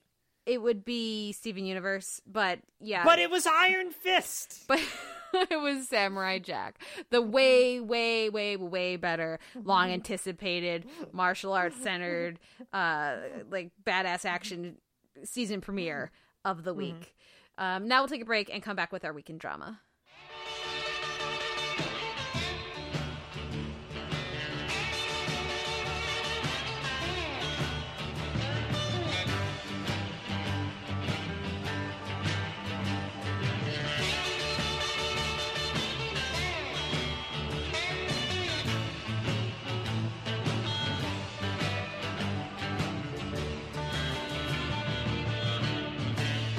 I'm getting up soon in the morning.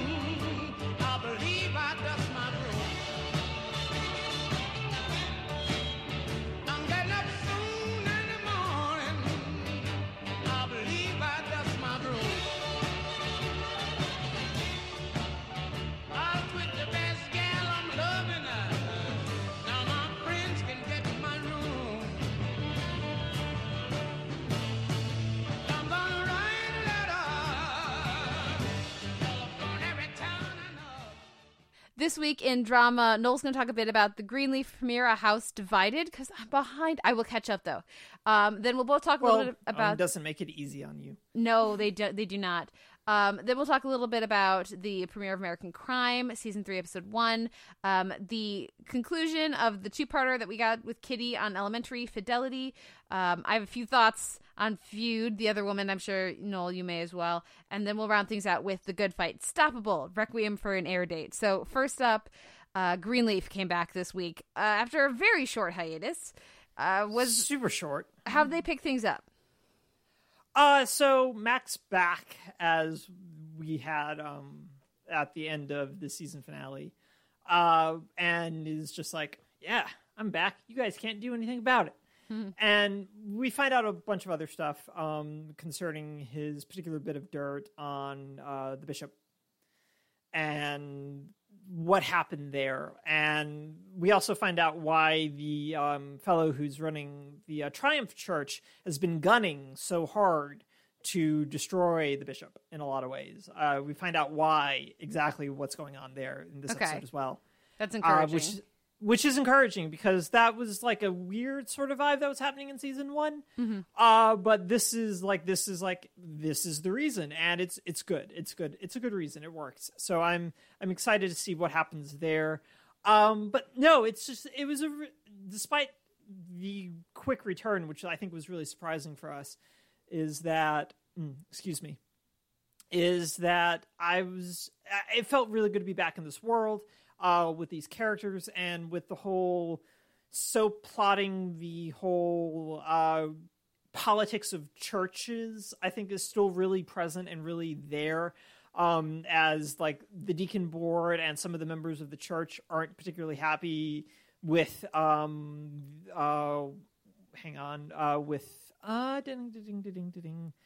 Charity's hiring of the choir director and his husband, and the fallout from that is said but not shown, but is basically not surprising to absolutely anyone, except Gigi, who was just like, I thought everyone was fine with it, and we just went, oh, Gigi, you sweet child.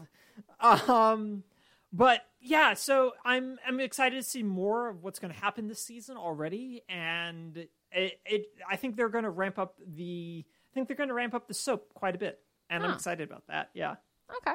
Fair enough. Yeah. Well, not really soap, but ramped up. I think we can agree. American Crime had its premiere. I feel like there's even more characters and even more, it's even more sprawling than it was the first two seasons. I'm a little nervous about that. Because we also know there's a bunch of cast members we haven't even seen yet. So when it's like, okay, here's Felicity Huffman, she gets 2 scenes. Oh, and her sister's Janelle Maloney. Okay, and she's gonna get more, and like all these different people. So, I think I love that we get so much with Regina King. Of course, she's always amazing. In this episode, I like that focus we get with her. I think is important given how stretched out everything else feels. But I wasn't blown away by the premiere, but I'm very optimistic about the season and what it could be based on the where they look to be going with the story. So how did you feel about this premiere? And for me, I think the premiere last year, season 2, was much more gripping, because of course, remember, I didn't like season 1, so I was like a little uncertain if I would even watch season 2. But with the trust they earned for me in season 2, I'm super on board for season 3. How'd you like this premiere, and how did it compare to seasons 1, 2 for you? I really like the premiere.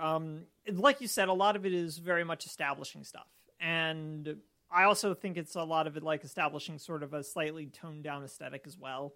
A lot of the editing and shot selections is noticeably just different enough from seasons 1 and 2.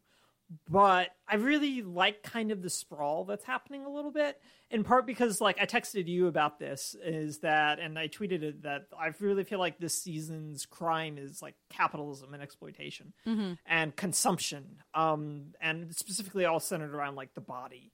And in part because of just, this idea of migrant farm workers and the physical labor involved in that, but also the, does she have a name? Yeah, Shay being a prostitute and being pimped and that kind of a thing. Also, like consumption capitalism and the exploitation, basically, that's built into that system, I think is really what's at the core of this. And that's why I kind of like the sprawl, is that we're seeing two different ways in which this is playing out in terms of, well, the farm can't keep up with the pricing demands from the markets. And also, can we talk about just Tim DeKay is in this season? Yep.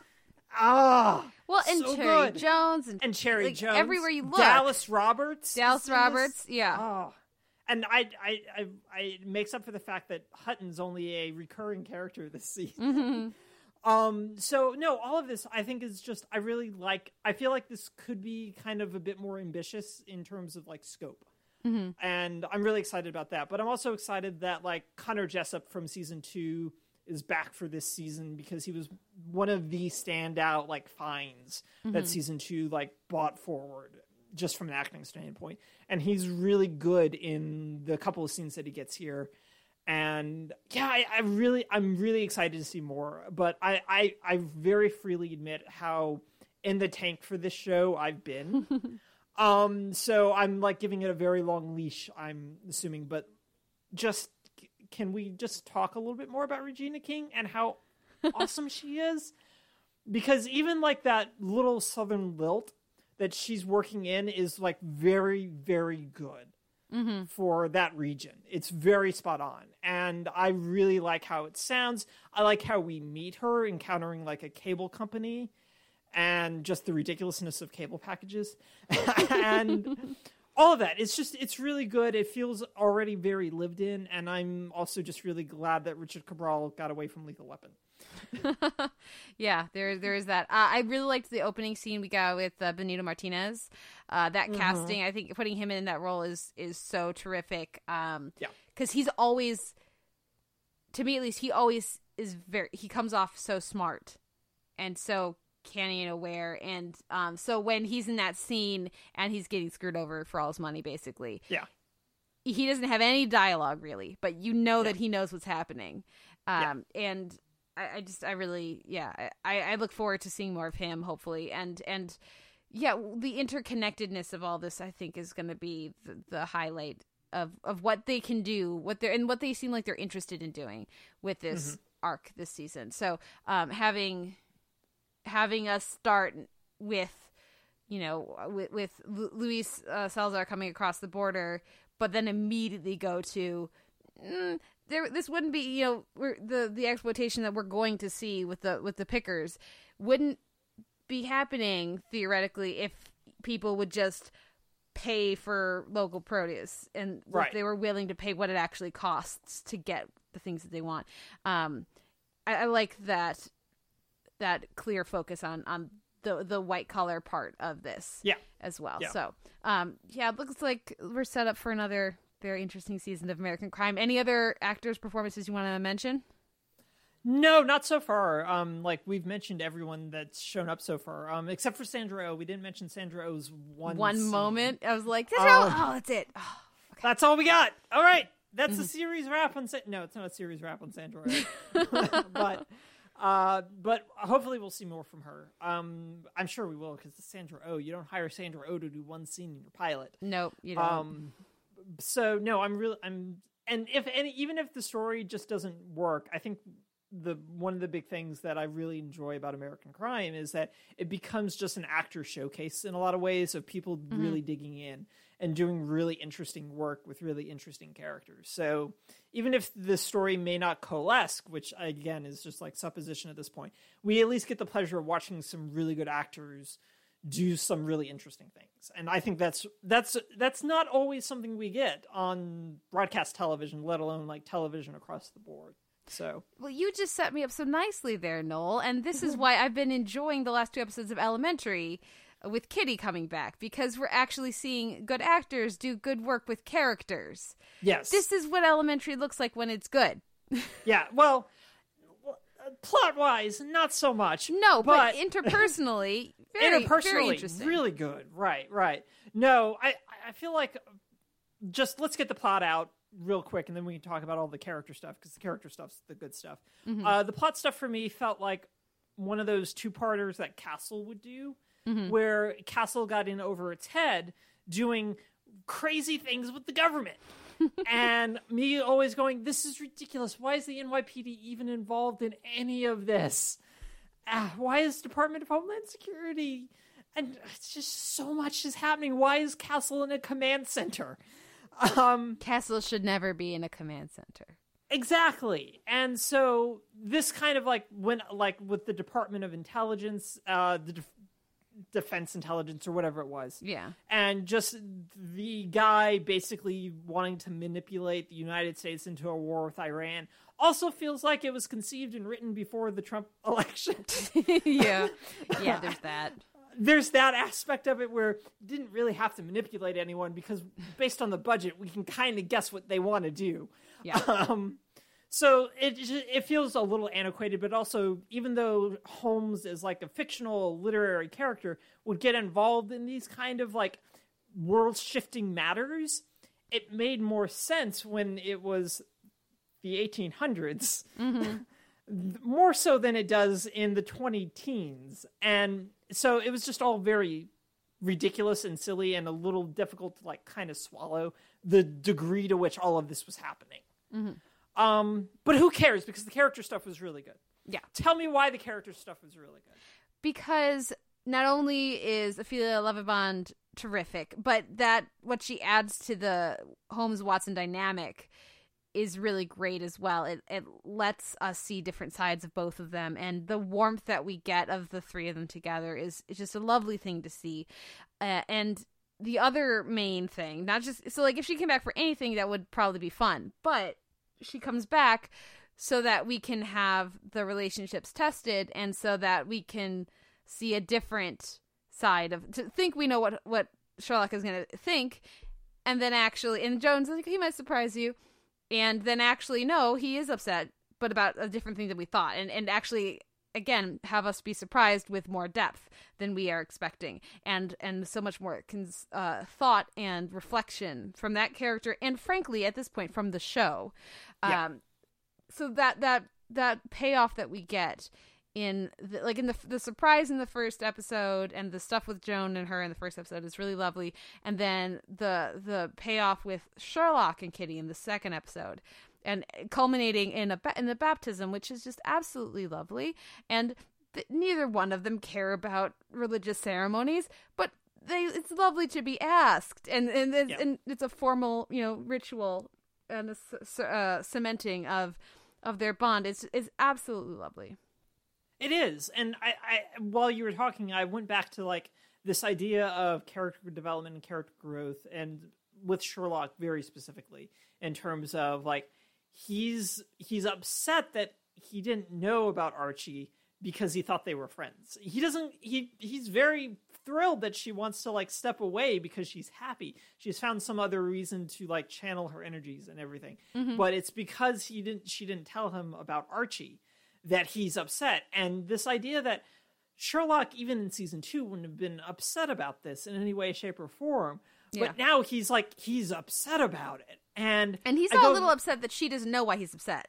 Right, and that's the other thing. And all of this boils down to this idea that you and I were talking about a little bit just in the previous segment with The Flash, and them not letting Barry develop. And it's just this is a CBS procedural. Character development is not necessarily something that's baked into these shows. And here's a show that's on its 5th year going, yeah, no, we got character development. We don't always show it to you every week, but when we do, it's a big thing for our characters, and it's such a great moment. And like you said, the godparent ceremony is just, it's so good, and Sherlock's so clearly touched by it.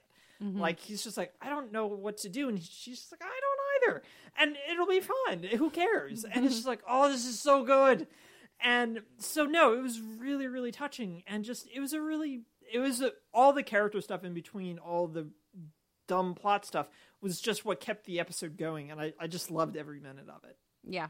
And it was just it felt like a breath of fresh air in the show, and in what it's, because I still watch it every week. I still enjoy Elementary just as procedural TV, but this is like that reminder of, no, we still can do that. We just aren't a lot of weeks. It shows, I guess it just shows for me, if you have really great character stuff, I do not care about how stupid your crime stuff is. If you've got great crime stuff and stupid character stuff, I probably will still be irritated. Yeah. So hopefully this is, it'd be lovely if this was not just like a fluke, if this then leads into other similar, like, refocusing on character for the rest of the season. But either way, I'm glad that we got this 2-parter. Well, don't worry, Kate, because there's still probably plenty of Shinwell stuff left for them to focus on. Yeah. Let's move on. Move on. Be careful what you ask for. If it's done well, I'll be happy. I will.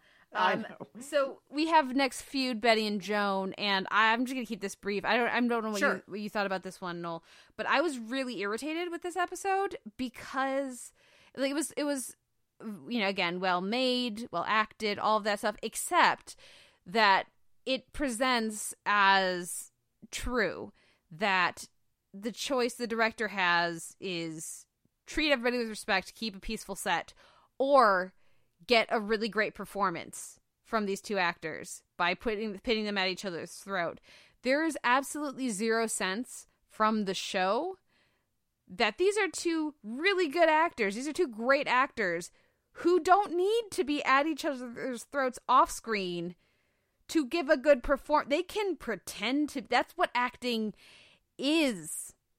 And obviously you've never studied Stanislavski and done some method work, which doesn't exist really yet.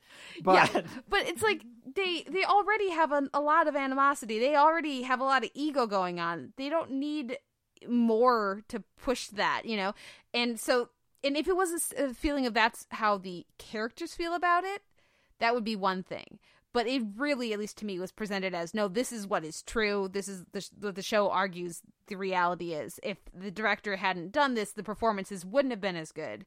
And to have no character even raise an eyebrow. Like, I was expecting Allison Wright to raise an eyebrow.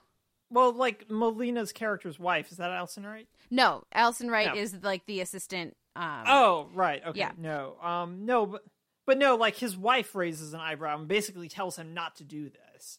But no one cares about her. Yeah, but to be a good person, there's no sense, like, because you should be a decent person, not because you can still make a good film. You can still make a great film, even if you aren't. And again, it's just this idea that you must suffer for your art, for the art to be pure and true and really speak to true emotions, that it's such bullshit that I get really annoyed. Like, the lack of respect for Bette and Joan from the show as actors that I was feeling in this was tremendous. Like, they needed to be puppeted by this director in order to give these great performances. Like, really? Anyways, did you have any thoughts on this? I think some of it is also just more of I think that it's twofold in that, one, it's not just Aldrich, it's Warner very specifically being like, and he's the one who pushes this. It's not like Aldrich executes it, but like Warner is the one who says, no, look, it's there. You just need to crank it up to 11. And this is how you do it. Also, so that their names are in the papers still, so I can get a lot more buzz going for this without having to do much more work. Mm-hmm. And so that's where a lot of this is coming from. But also, it's just like, I think one of the things that it's demonstrating, and I didn't necessarily feel a sense of disrespect from the show, but more so showing very much like this idea of masculinity intruding and this very toxic version of masculinity saying, we need these women to do this for us to make us money. Mm-hmm. And I think that's where I was coming from with it, even if I can agree with where you were coming from with it, and the degree to which that they're both very clearly being manipulated. The show's not making any bones about that. But I think a lot of it is more so like trying to demonstrate how the studio and men in particular are trying to control these women who developed this project, how are playing these characters and are being like manipulated by the men around them to do this. Yeah, very successfully manipulated. Without any, like, Bette gets a one moment of where it seems like she sees what's happening, but then immediately it's just like the director's making the moves on her, and she's like, that's cool with me, and again chooses to blind herself to all this again. It's just like the lack of agency given these powerful women.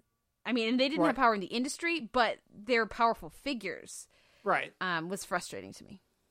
Yeah, and I can see that, but I still feel like a lot of that is channeled through, like, again, through a period piece, but also through the fact that the show is positioning them very much as people who fall victim to their egos. And I feel like it's probably a little too soon to have done this episode, I think is the big issue. Insofar as it's a little too soon to expose, like, tragic flaws, for want of a better term. And that this is feeling very much set up like a tragedy in a lot of ways.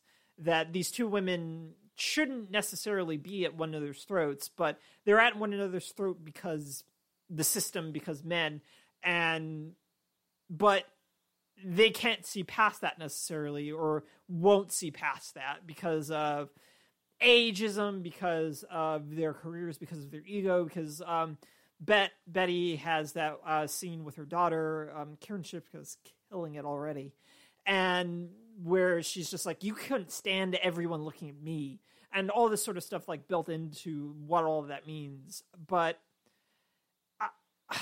I feel like maybe reception-wise, now that I'm talking about it, I really do feel like this was too soon for them to start, like, rolling this particular angle out when it feels like they've barely started shooting still. Yeah.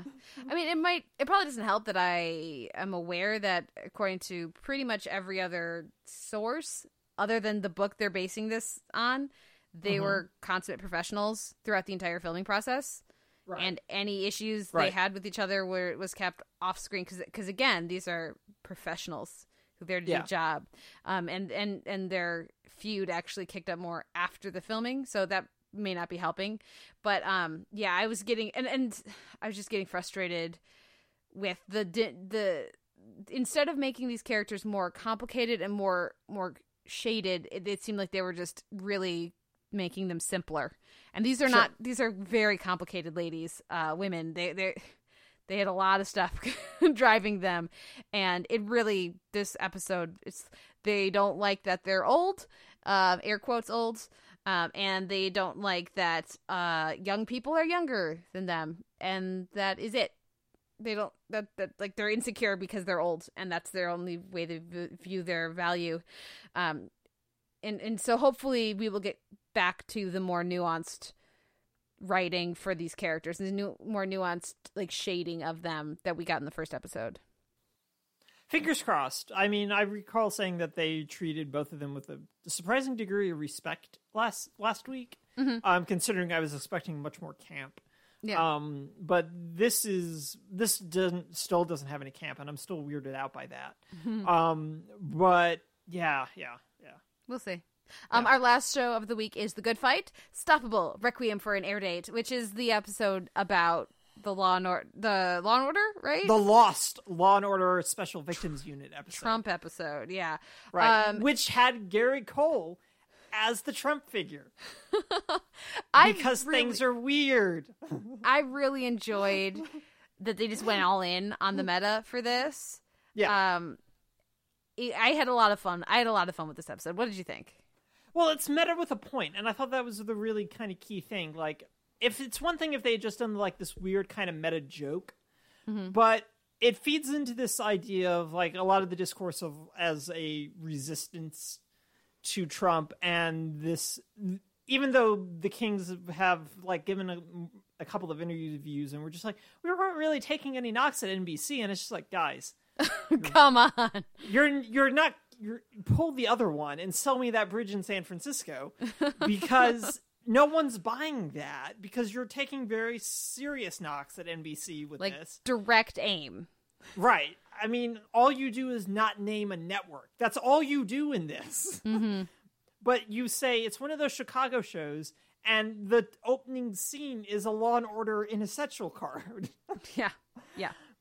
You're very clear in your target, and you're taking knocks. But it's also like there's a responsibility to, at least within media and culture, I think they're arguing to do stuff like this, to not shy away from possible political or commercial retribution, because they very, very quickly, as an aside, mention the fact that the unnamed network is concerned about an FCC ruling concerning their owned and operated stations, which God bless The Good Wife for not getting into O&Os and all of that, because we could have spent just 20 minutes talking about how O&Os work and factor into the television market. But they didn't, because they just kind of assumed everyone knew what an O&O was, which amused the shit out of me.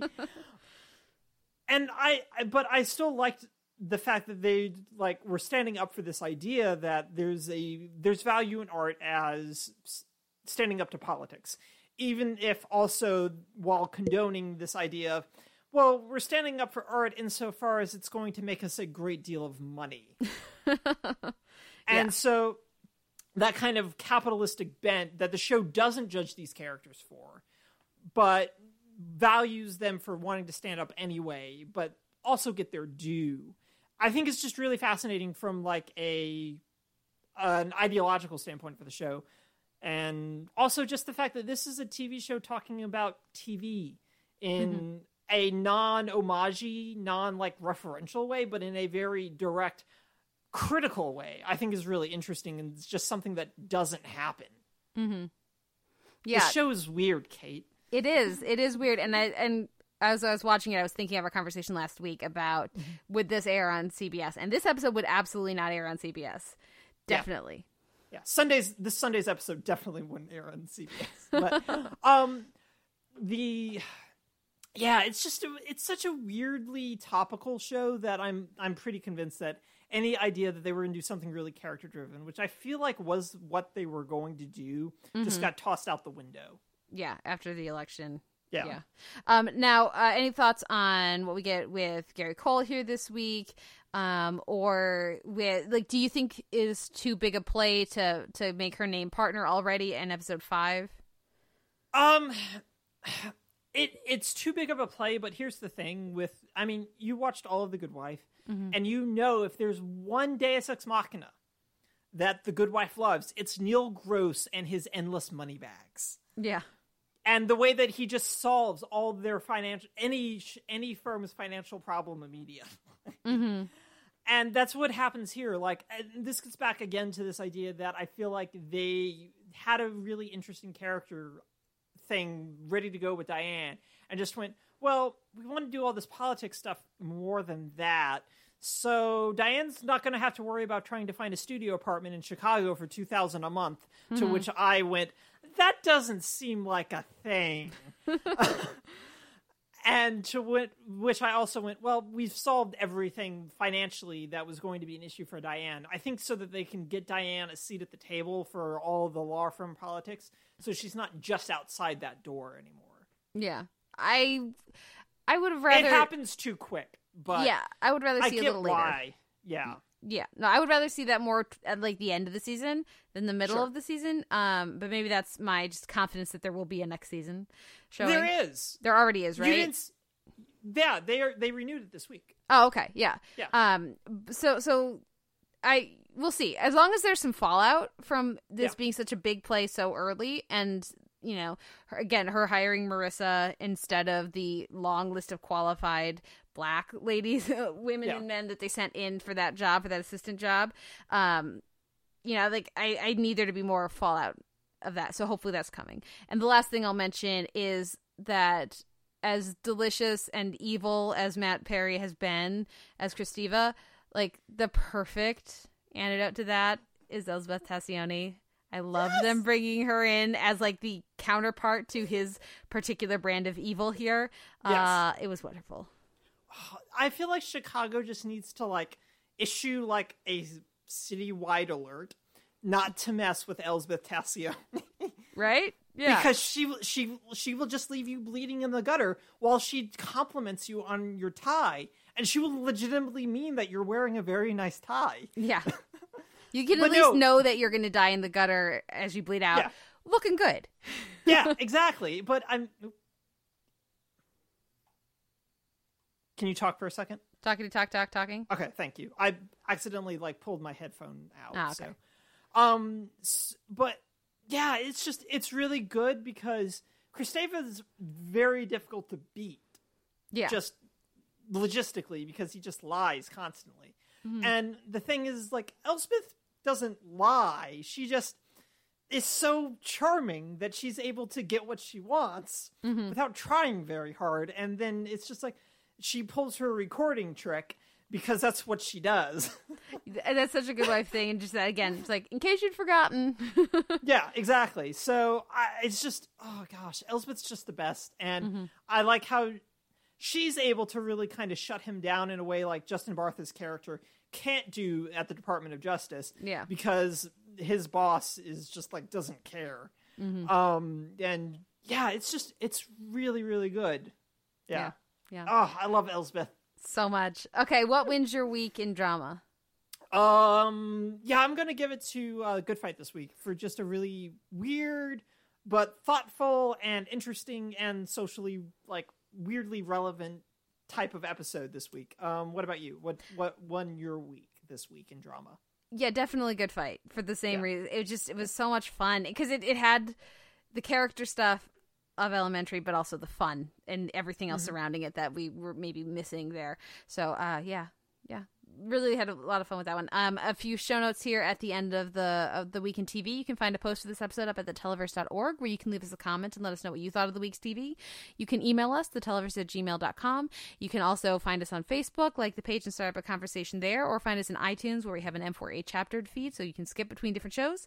And we also have an MP3 unchaptered feed. And we also have an MP3 unchaptered feed if M4As don't work on your podcast devices. You can also, of course, find us on Stitcher. We would appreciate any ratings and reviews either on Stitcher or on iTunes because that does help other people find the show.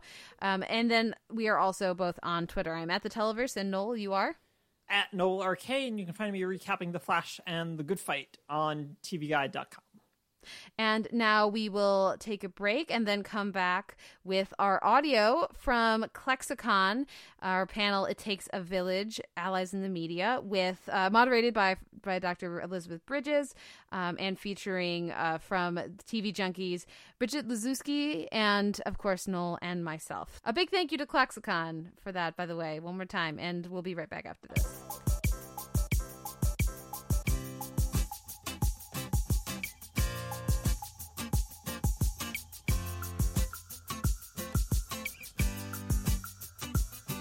When a girl can't be herself no more, I just wanna cry. I just wanna cry for the world. When a girl can't be herself no more, I just wanna cry. I just wanna cry for the world.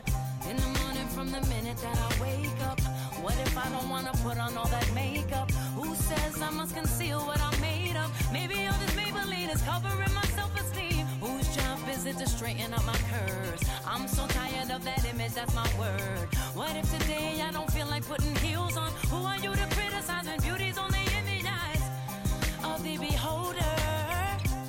So behold her. All right, folks, we're going to go ahead and get started. Sorry we got started a little late. Our previous panel went over a little bit. So we're going to try to just kind of jump right in here. My name is Elizabeth Bridges. I'm your moderator this afternoon. This is my second panel to moderate in the last back-to-back for me today. So anyway, I'm going to introduce our panelists first. Our panelist here on the end is Bridget Liszewski. She's the editor-in-chief at TV Junkies, which is a website that's dedicated to covering both Canadian and U.S. television shows. In her duties on the site, she regularly writes reviews and interviews on screen talent, while promoting also the work of behind-the-scenes creators. And she does weekly episode breakdown interviews of shows like Winona Earp, Killjoys, and Eggs Company with their respective showrunners. And she's most proud of 2 interview series from the past year featuring women behind Canadian TV and highlighting queer representation on TV. And the 2 folks sitting beside me here are Kate Kulzick and Noel Kirkpatrick, and they are the 2 hosts of the Televerse podcast, And and they hail respectively from Chicago and Seattle, and they've actually met for the first time in person here this semester. And so ClexaCon. yeah, Bringing people together. right, yeah. And so they've been podcasting together for a while now, and I had the privilege of working with them on our Wine on Earth podcast several months ago, and I can assure you that there's a reason why I'm a moderator and they are going to be the talkers this afternoon, because they talked circles around me when we were working together on the podcast. So I'm sure they're going to have a lot of insightful things to say, all three of our panelists here this afternoon. Of course, we've got a lot of knowledge about television concentrated right here. So I want to start with just kind of talking a little bit about your respective media outlets, because, of course, allies in the media, I think you were all like, we're the media? Yeah. And so I know, but you are all kind of bigger media adjacent. And so I'd like to hear kind of a little bit about your media outlets, kind of how they came to be, what you do with them, and some things like that, and maybe a little bit more about kind of what it personally means to you to be an ally in media. Go ahead, please.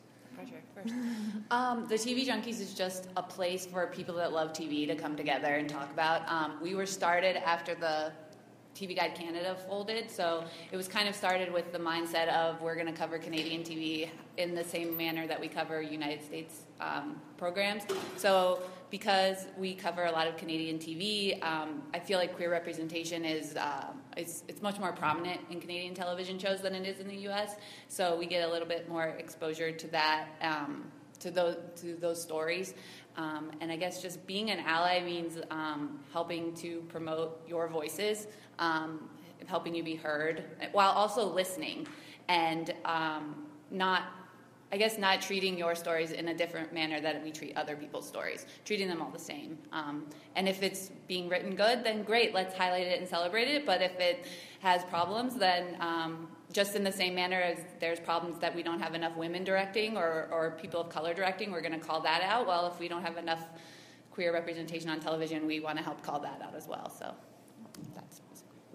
Go ahead. You're the one that started the podcast 5 years ago. I just joined a year ago. It's been 5 years and you just met? Oh, no. No, I haven't. Okay. Yeah, no. Yeah. Well, I started the Televerse podcast as part of, I was the TV editor for a website and a blog, and it was, I really, like, I have so many opinions. Clearly everyone must listen. I like to think I've grown over time. But it was just something I've always been fascinated with, television and storytelling and all that great stuff. And I found somebody who would let me, so I did. And it's been going for 5 years now. We're coming up, pretty soon we're going to have episode 300. I've had a series of co-hosts. Noel is the most recent and most fabulous and most fantastic. Yes. Hopefully. So we've been podcasting together for over a year and, 3 months? Yeah.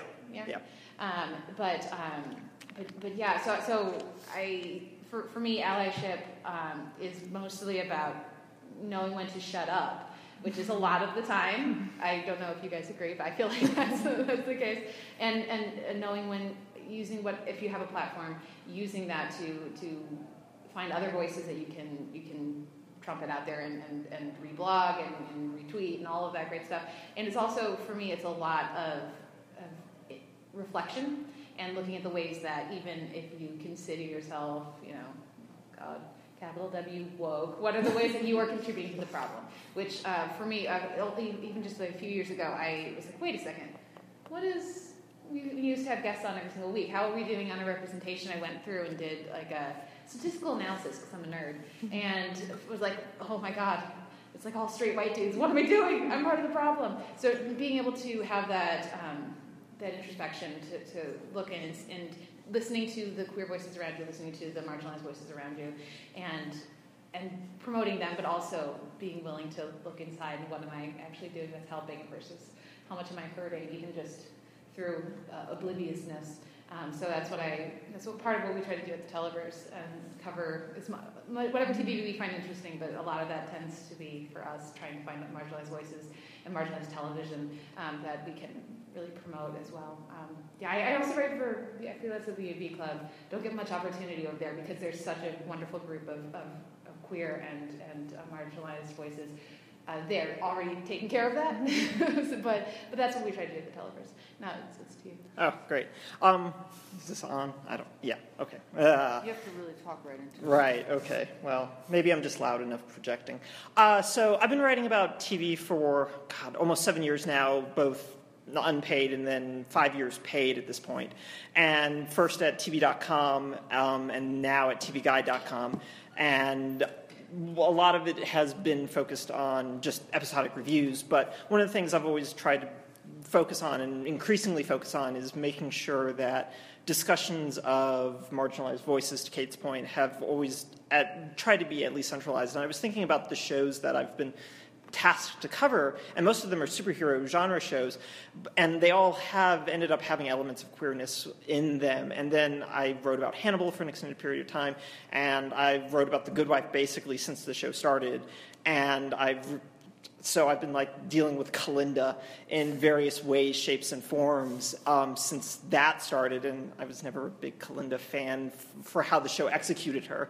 But it's just trying to navigate representation and, to your point, talking about it when it's not particularly well done and how they can be better. And a lot of it is like, since I have a different kind of writing platform where it's a much more broad type of audience, is making sure that they're aware of these kind of issues, that this isn't the best way of handling this necessarily, or that kind of a thing. So I try to be as much of an advocate, but to also Kate's point, to make sure that I'm not replacing a voice or taking over a conversation, because I definitely do not want to do that, because I was telling Kate, like, I'm the least important voice at this table right now. As a straight white guy, my voice is basically best suited to talking to other straight white guys when they're being dumb. Because otherwise, I shouldn't be talking very much, and now I'm going to stop talking. I will say, like, I do think it's important that we're calling out when there's problems with queer representation, but I think it's also equally important to like be there to help celebrate the shows that are doing it right, or even like actors maybe that aren't queer, that are playing queer characters and doing well, like the ladies of Winona Earp. You guys knew I would work Winona Earp. But, like, because I think not long ago, actors were afraid to play queer characters, or there was a negativity associated with that. So, like, to help, like, promote things like that. So I think it's both sides. Yeah. Draw attention to when something goes wrong. It's not because you had queer characters. It's because you wrote it stupid. Do it better.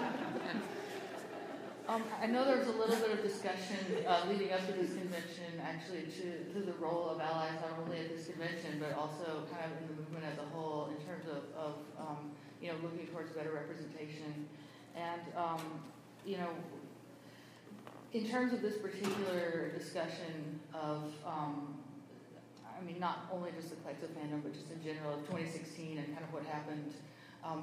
What do you feel like the role is that allies have played in that, and what can they play going forward? I don't know about you guys. Okay, so when Clexa, when that all went down last year, and I started looking around and seeing different reactions. I think pretty much everybody at the con here loves Mel Ryan, right? Yeah. And so her pieces that she was writing were, of course, made a lot of sense to me. I thought they were great. But I was seeing all these different pieces, people shocked that there was a barrier gaze trope. And as a straight, cis, white girl, I was like, have you never watched TV? Even I can see, it's like, I'm not that old, and even I'm noticing this. You guys are supposed to be experts at this. It was really shocking to me, it feels like a choice, the blindness in a lot of, even like critics that you would think of as allies, or spaces that you would think, they get this, right? They understand this, and there was so much discussion of, oh, they're just entitled. Their fans feel like they get to choose what it is, and they just don't like that their favorite characters. It's like, the lack of perspective was, and lack of an understanding of history was really shocking to me. I was like, this is how I'm feeling. What are all these people who are seeing themselves represented in this character? I just think they're cool. I think it's really fun and really well done and really powerful. But I'm not even having that personal level of it. So that was educational to me. Just, looking around and seeing, okay, I need to clearly do more work on this as well. highlighting to people in my circle and in my family and in my, in the level of platform that we have, that this is a larger significant thing, and maybe instead of if your instinctual response is, no, you're wrong, and please stop talking, maybe it should instead be listening. But the other thing that was just so wonderful for me to see coming out of last year was the galvanizing nature of the last year with LGBT fans deserve better, with like those billboards that got put up, and the greater understanding, like all the different, like that list on Autostraddle of all like the history of, like just pointing out this is a thing that goes back years and years, like decades, the entire history of television. It's not just this one death. It's not just this one fandom. So that was for me what was most interesting, seeing the response around it in the ally community. Just this, if your instinctual response is to tell the people that you're theoretically an ally for that they should just be quiet, yeah, you need to maybe look that up, the term in the dictionary, look up what you're supposed to be doing, and do some reflection, because it should not be happening. Right, leaning on this idea that anyone can die in the show, but is as an excuse is just a terrible, terrible thing. Yeah. And it just fed that sort of a narrative and wasn't productive. It dismissed. Mm-hmm.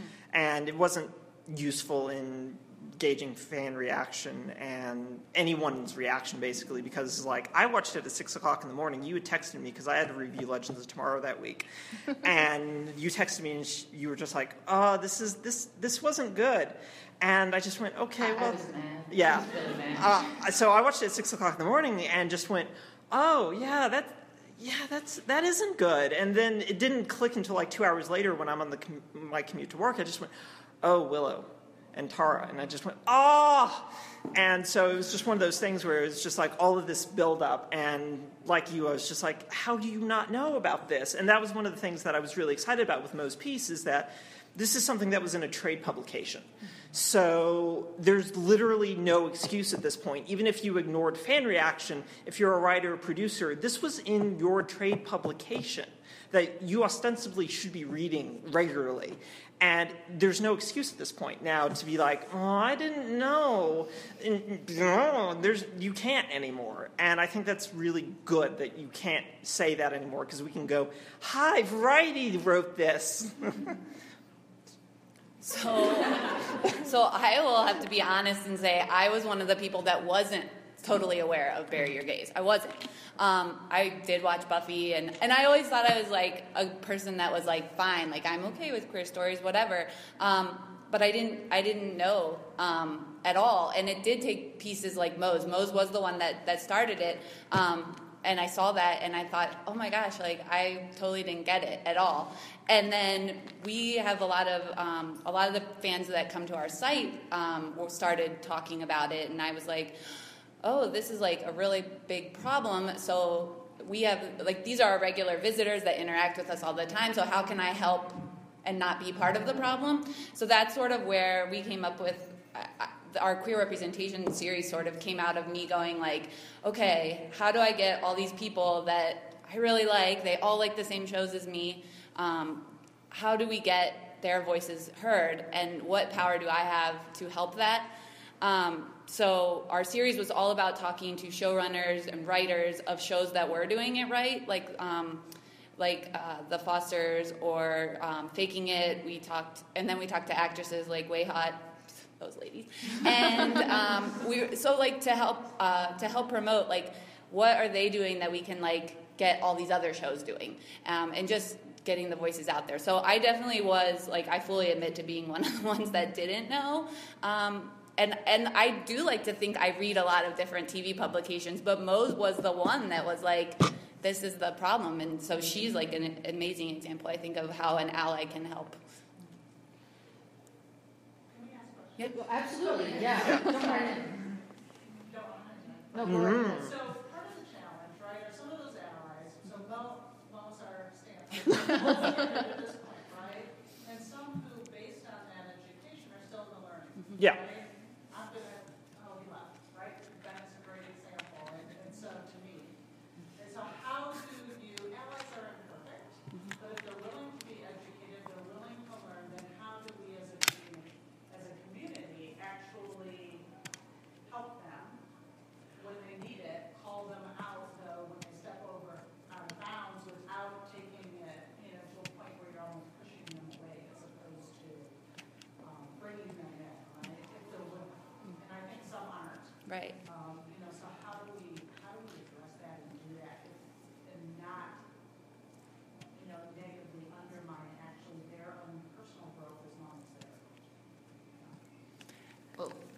don't want to jump in over anything No, else. go ahead.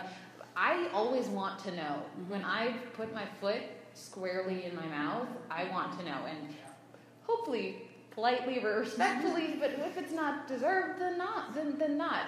And I think that'll be different depending on, and that's an easy thing for me to say, because I have somewhat of a platform, but it's a more limited one. I'm not going to get like all of Twitter sending me hate tweets if I screw up. So maybe it's an easier thing for me to say that than it would be for other people. But yeah, I think that one of the things that I appreciate is when people point me to articles, point me to, or even just email the podcast or send me a tweet and say, maybe think about this and here's why. Or you were totally out of line, that was screwed up. You need to rethink that. I don't know about you guys, but I think having that understand, because I don't want to say anything critical about the people who are looking at allies and seeing problems, because it's not your job to teach us. It's not your job to tell us the ways that we're wrong. If you are interested in doing that, I want to learn, and I think being able to understand that we're all human, we all screw up, we're all trying to learn. I think that is helpful, but it's tricky because you don't want to say, oh, well, nobody told us this was a problem, so clearly it's not. You don't want to say, you need to tell us if it's a problem. It's your job to educate us. You don't have enough issues you're dealing with in your own life. You better educate the allies. But I think it's just trying to put some effort on our parts to seek out reactions, to find different, you're saying websites and types of coverage so that you ping to these issues sooner. You don't need to be people coming to you. But if you're asking as somebody, what can I do? Tell me when I screw up so that I can mea culpa and figure it out and grow. Do you guys Yeah, it's definitely not your responsibility, but tell us. And then I think graphs and all that stuff is great. Like, I can look at all the numbers and stuff, but like what really gets to me is when you guys tell me like how it's personally affecting you. That makes me just want to do more to help. I don't know. But, yeah. How do you broaden the exposure, right? Mm-hmm. It's Yeah. allies in the media, right? Yeah. Mm-hmm. And find the right balance without alienating someone because they're a white male or because they don't have the same perspective. If they're in the learning process, right? Yeah. Or they are introspective, it's how do you find that right balance? I feel like I'm in a weird position with my writing in that I'm actually answerable to someone else who may not necessarily share my agenda. And so I have to moderate more so to deal with him than to necessarily deal with anything else. I lost a lot of freedom when we merged sites. So I think that it's finding a balance, I think, is really important, but I don't know the answer to finding a balance. But my initial response is, if I'm alienating someone, then they're not ready, basically, is kind of how I feel about that. Then they can come back when they feel ready or they've had an experience that kind of wakes them up. Because, I was thinking about this a lot right before this panel, was my whole life experience with queerness has been very normalized in a lot of ways, in that my family never talked about it, but we didn't have to because we had friends who were out and open, and even a godparent of mine figure type was gay, but no one ever told me until I was 15, and then I was just oh, okay, that's fine. And it didn't there wasn't a conversation about it in any way, shape, or form. So it was just one of those things where I feel very much along the lines of, if they're not ready, then there's very little that you can do. And aside from just maybe tying them up and then just Clockwork Oranging them and just forcing them. But I don't feel that's super useful. So I think that's where it is you do the best possible thing that you can do, but if you feel you're alienating someone, then I feel that's more on them than necessarily on you. But that may also just be a lack of empathy, but it's still where I am with that answer to that question. Sorry. I didn't want to filibuster. No, I absolutely agree, because it's something that I think a lot of us experience in different ways in our lives. And I know, I'm sure everyone in this room will have different thoughts on our current socio-political situation in the United States right now. But I know if someone doesn't want to hear, they're not going to hear it. It doesn't matter what you say, it doesn't matter how you say it. If they don't want to hear it, they're not going to hear it. You could be as kind, as generous, as polite, as thoughtful, as understanding of their background and their situation as possible, and they're still just going to feel attacked. And it's the, I'm going to butcher the quote, when you're privileged, equality feels like an attack, that sense, that idea. And I know that, just trying to tiptoe into conversations of, maybe don't just default to calling women who are passionate crazy or hysterical. Maybe that's not good. Can immediately I'm a feminazi. I know that that's something that I've experienced. I'm sure that that is everyone in this room has different experiences like that, where they're attacked for very reasonable, very understandable, trying to just nudge a friend or a family member along. And so I think you just try, and if they're not going to listen, if they want to call themselves a capital A ally and talk about how understanding they are and how, then they're going to do that. And hopefully they actually are helping. Hopefully they actually are listening. And if they're not, that's nothing you can really do. I don't know, that's really not helpful, is it? No, it's very defeatist. I'm feeling terrible right now. Because also for me, in being an ally, I think one of the important things is to not expect, to be congratulated for being an ally. That's one of the things, This is why this panel feels a little weird. It's weird. So the previous panel, which was amazing. I don't know if any of you it was great. It was running long. I was like, queer women representation. You take panel, our hour. You just keep going. Yeah. We do not take this is straight people here, taking the time. You guys need the time much more than we do. So that's not very helpful. Well, that actually brings me to a question, since, the straight people here or whatever. I think that every movement needs allies. I think that's really important, because when you're talking about a minority group of people, number-wise, it's called a minority because number-wise it's a minority of people.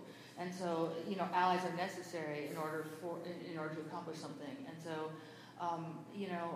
I guess when allies do bring something to the table that the group in question maybe isn't able to. And so I was wondering, what is it that you all might feel that allies to the LGBT community can uniquely bring to the table that maybe we ourselves couldn't necessarily? Depressingly, visibility, because That's not depressing. Well, but the fact that it's you need to poke allies to have your voices heard at times is so sad. It shouldn't be that way, but that's what it is. Well, it is. Yeah. So that's a really obvious answer, but I feel like that's the biggest thing, and because obviously you shouldn't need people to vouch for your own experiences, but apparently sometimes that is helpful. So even saying that's what I mean by we need allies. but that's what it is. It's just getting people who are more being in a unique position. And this is something again that I'm experiencing as a white woman who really doesn't like who our president is. Looking around, and 53% of people like me voted for that guy. Starting conversations that other people aren't able to start. And just, that basic idea of what allies are supposed to do, which is for people who are closed off to conversations, who are closed off to, editors who are looking to hire a new writer, or just any job, really, saying, well, have you thought about this person that maybe you haven't heard of because you haven't put the time into seeking out underrepresented voices, or have you, just entry into spaces. Access to privileged spaces. Yeah. Access to privileged, yeah. And for me anyway, it's still very much like an issue of advocacy in ways of saying that this is a really positive thing. I remember I don't get access to traffic and metrics with my stuff, but a friend of mine found a large quote from my season finale review of Hannibal that was getting passed around on Tumblr massively. And I was just why? And it was this long quote of paragraph of basically explaining the ways in which Hannibal represented Will and Hannibal particularly were just like one of the pinnacle TV romances of our time. And it was just this long thing about it, even though it's a very messed up relationship, I acknowledge that.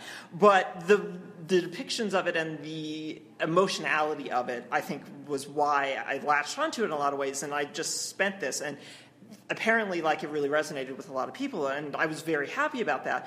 But it's trying to find ways in which to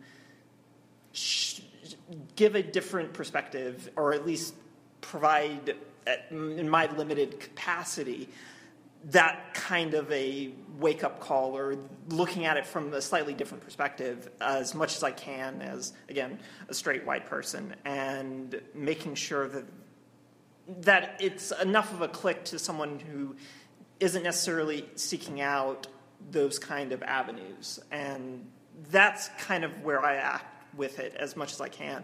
But like with Kate and I, and to her point about like the list of guests, like we made a really concentrated effort to try and find different voices for our DVD shelf segments, and with varying degrees of success. And it was the Televerse at gmail.com if you want to recommend people. I would like to hear who we should have on. Like, please. I'd also like to hear from Bridget on this. Yeah. Oh, yeah. Sorry. I was done, so yeah, it's okay. No, yeah, I think it's just visibility and maybe saying things in a way, just as I don't think allies should write from a point of view as a queer person, but we can, as Noel was saying, like, we can say it maybe in a different way. Yes. Because I knew how I felt when I didn't know about Bury Your Gays and what got through to me. So, like, writing in a way that maybe lets other light bulb moments, basically. Yeah. So, since we've already kicked it off in the audience anyway, let's hear some more questions from the audience. Or comments. Or topics you'd like to hear us talk about. Yeah. I was curious about how you all felt about this concept, because there's, on the one hand, just, you know, you're wasting your time if you're trying to talk to people who just don't get it. Mm-hmm. But, you know, I mean, like, and it can be frustrating to just back off from them, you know, like XKCD says, you know, someone on the internet is wrong. But, I mean, I think, is there a validity to the idea that if you're engaging with someone in a thread, that someone else might be reading that conversation, someone who's a little bit more middle of the road, and you might enlighten them by seeing that dialogue? Is there any validity to that, do you think? Yes. You want to pick it? Yeah, I was going to say, I think so, because I've been the person that is, like, creeping on the thread and sees it. So, I definitely think so. Well, yeah, and the thing that I have had more success with is asking questions and getting people to answer them. So if I don't understand where someone's coming from, or I think that they are really closed-minded around a certain issue, in this case, we like something like people saying that Clexa fans were just being bratty and entitled, and be like, okay, well, why do you think that? And if you can, the more you can get them to open up, then you can, if they're willing to talk, if you can get them to talk, then you can have a conversation. Then you can say, that's interesting, now here's my experience with that, and what would you feel like if this happened to, you know, on this show? You can find like you're in to them. Yeah, exactly. Yeah. And there's always going to be people reading who are not that defensive, unwilling to listen person. There will be other people reading. If you're able to keep the conversation constructive, that's great. If not, maybe do a fun last zinger and move along. Knowing when to move along, I think, is important too. But I think that's an excellent point that you bring up. Yeah. Right, and I think a lot of it, at least with my interactions, like within comment sections and everything, because no one talks to me on Twitter. No. I meant like when people like respond to the podcast, they just respond to Kate because it's in the title of her handle, and I get looped in afterwards. But for me, a lot of it is I'm very Socratic, so it's very much questions. I keep asking questions of people who have a differing opinion, because I feel like for me, historically, at least in my experience, the best way to deal with that is to make them interrogate themselves in that way, as opposed to me like kind of like steering them, is just like, all right, so explain this. All right, well that's an interesting point. So keep elaborating, basically. And a lot of that also just comes from having taught a little bit as well, like college undergraduates, and being like, so you felt that way about that, say more. And just like making them like interrogate them own ideology, basically, I think is really important, and is almost more productive than me trying to advocate necessarily at them. And then I can like start peppering it in while I'm responding to their questions. Does that make sense? And just making it... Does it? Yeah. And making it know that you want to have this conversation. Yeah. And if they're not ready for it, okay, but when they are, you're here, and you want to, like ask them what they think, and be like, if you want to know what I think, I want to tell you, but I won't until you're ready. I don't know if I think that can be useful. Thank you. Bueller? Anybody else?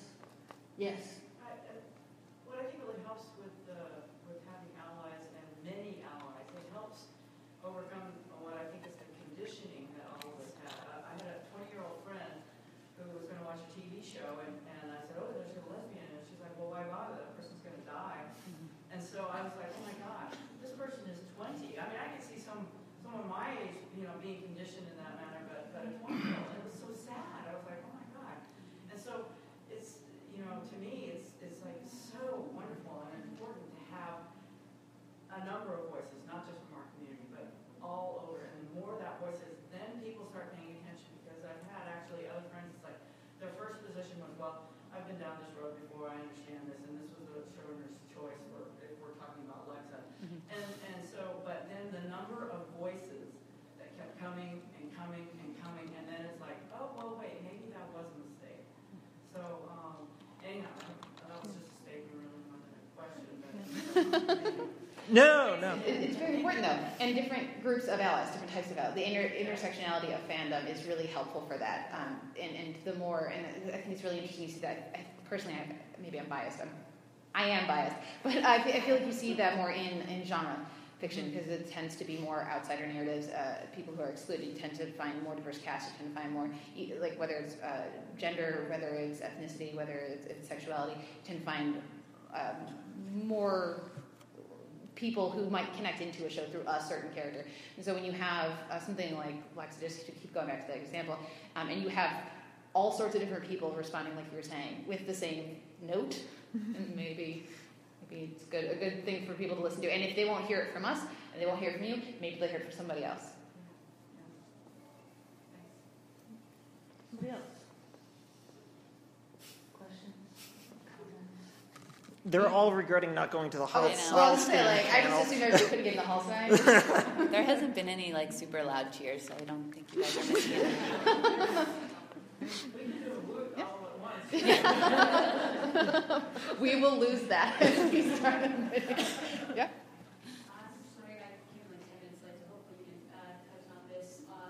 But a lot's been talked about this weekend about genre shows and how great shows like Lost Girl are, and other shows in terms of what you can get away with on those kind of shows. Because Alex, I was wondering how you thought of it. Certainly it's led me to think about it a lot this weekend, about the idea that a lot of times we can only be happy in these alternate reality.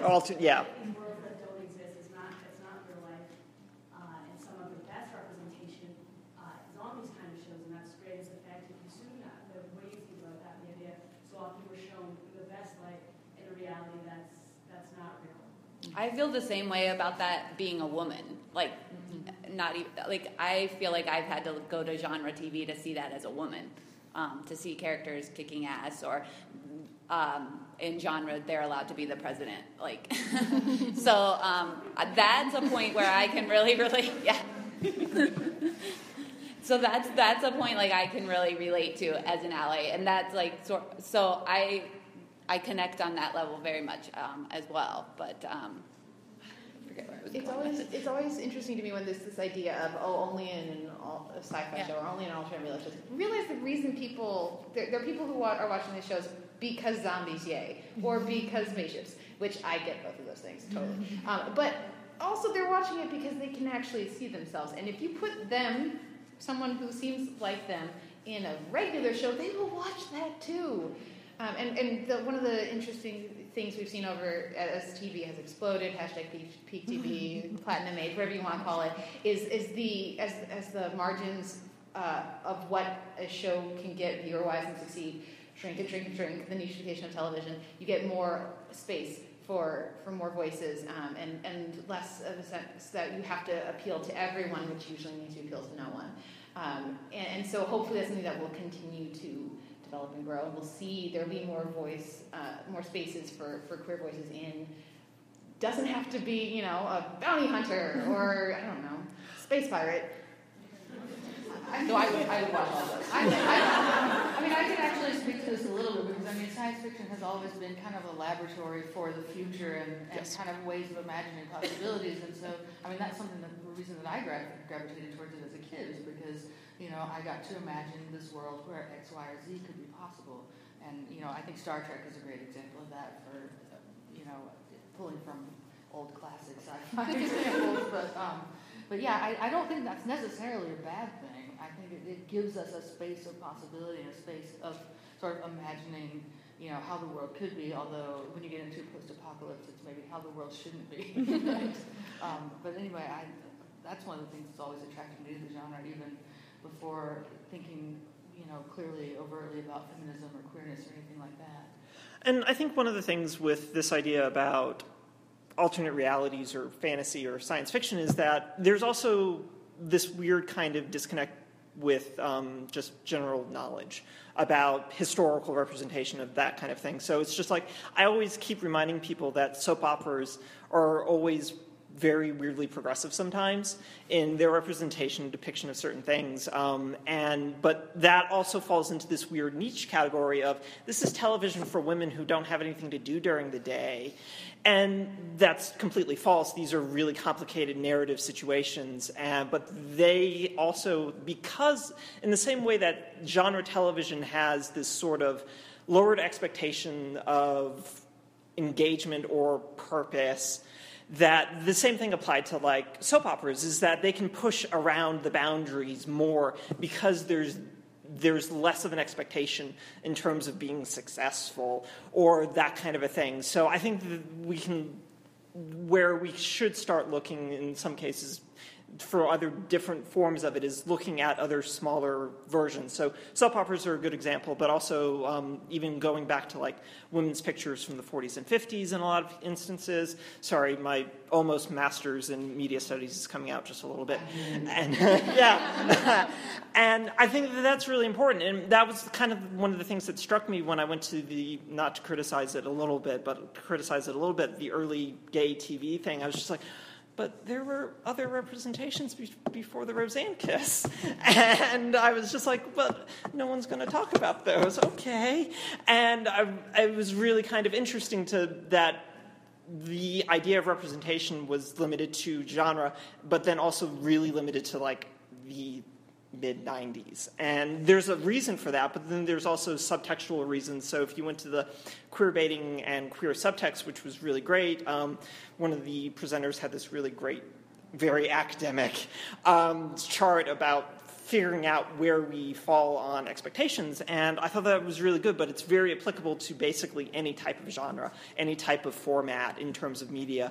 And I kept someone brought this point up to her, is that all our examples were genre-based, and I was sitting next to Kate, and I was just like, but we could use this for soap operas too, and it'd be great. And I was really excited about just that prospect, but I think that there needs to be more avenues for it outside of that kind of a thing, but that imaginary sort of thing allows them to basically be more progressive. Star Trek, again, being a really good example, but allegory, extrapolation, and finding ways to navigate that is baked into the genre, so it's almost a lot harder for other forms to necessarily do that. And it gets back to an idea that was talked about a little bit in the last panel, in that you don't necessarily want someone who looks like me to write your story. And I'm sadly the person in the room in a lot of cases, and you don't want me doing that necessarily, and you shouldn't want me doing that. And I think that that's where again, advocacy and making room for those kind of people is really important. And yeah, sorry, I went off on a weird, just mild tangent digression. I apologize. I also really like the idea of more mainstream shows as allies, and something like they were talking about in the previous panel about the Shondaland shows being a really great way to just kind of, edge people into accepting queer characters and queer television as well. I think Canada is doing a really good job. Yeah. Just at your point, and everybody hates on reality TV, on scripted TV. Yes. There are a ton reality of TV. LGBT characters in unscripted television. And everybody, I get maybe it is because everyone thinks, it's garbage, or because it's more closer to reality. And so this is my actual friend.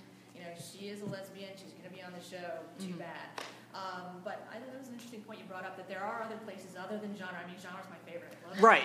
I think we all do. Yeah. I mean, we're here for ClexaCon. Yes. Well, I actually like the example of Pedro Zamora on The Real World and MTV in the early 1990s, who was a Cuban American guy who was HIV positive and gay, and he was the first person of any of those categories you can name on any kind of show that I could think of, certainly with HIV. And he literally changed the face of HIV for America and for American media. And it was never covered the same way after that. And a whole generation of people saw him and could relate to him as a person. And so I think, there are different genres of TV that can really make a difference in terms of representation. And, but the fact that, this stuff really matters, and it can really, and I mean, he created a whole generation of allies, basically. Well, and I think Real World is a different example of genre of reality, but I think a genre of reality that's really great for that is reality competition shows. So, the queer lady representation on Top Chef tends to be pretty great. Yeah. Right? Amazing Race, there tends to be more. And so that points to something like the role of casting people as allies for who are we going to put on? Are we going to only put on, if we're going to put a set number of queer people on the show, which I'm sure there's a rubric for that. Yes, probably. Almost are we going to make sure that we're filling, do we want to reinforce stereotypes, or are we going to be more creative? And I think with reality competition shows, what's great about it is that everybody's, for Top Chef as an example, or The Amazing Race, everybody's there to win the race or to cook really well and hopefully get a bunch of money.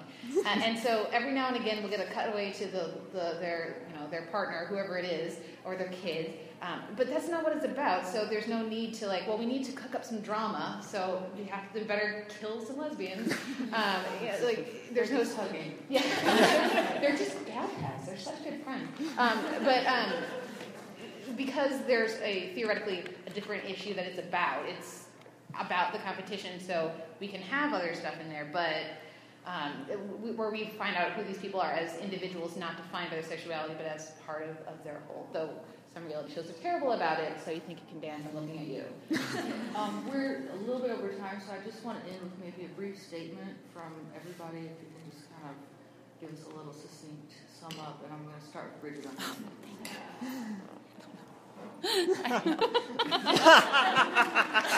I love bringing that. No, I think that's really good. No, I think I don't know is a really good answer. I don't know. It caught me off guard. We're happy you're here. I know. I am. I'm so glad, that I worried about coming here. Honestly, I didn't know if there was a space for me to come here, but just because of the stuff that happened early on. But I've just been so embraced, and I am trying to just sit back, sort of, and learn. Kate and I have been sitting in the back in all the panels. So, the fact that, Noel said that I'm up here and talking about it, I don't feel that I should be, but I don't know. I think we feel that you should be. Thank you. But, it's been a really awesome experience, and I think I knew it coming here, but this has really proved what a voice the queer community has, and that you guys are powerful. And they say there's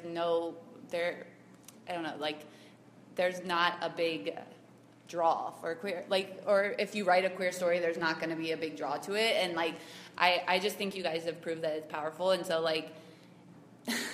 don't know where I'm going with this, but I don't know. You're making me look so bad. But No. I'm so sorry. No, I think, no. I think I don't know is a good answer, but I also think like this idea of listening and being present in this kind of a space is really important, because it goes back to this idea of listening and how important that is, and realizing, getting different perspectives. Like, I mean, this whole idea of creating light bulb moments for other people is still really important, that I need more light bulb moments personally myself to understand everything and see everything from different angles.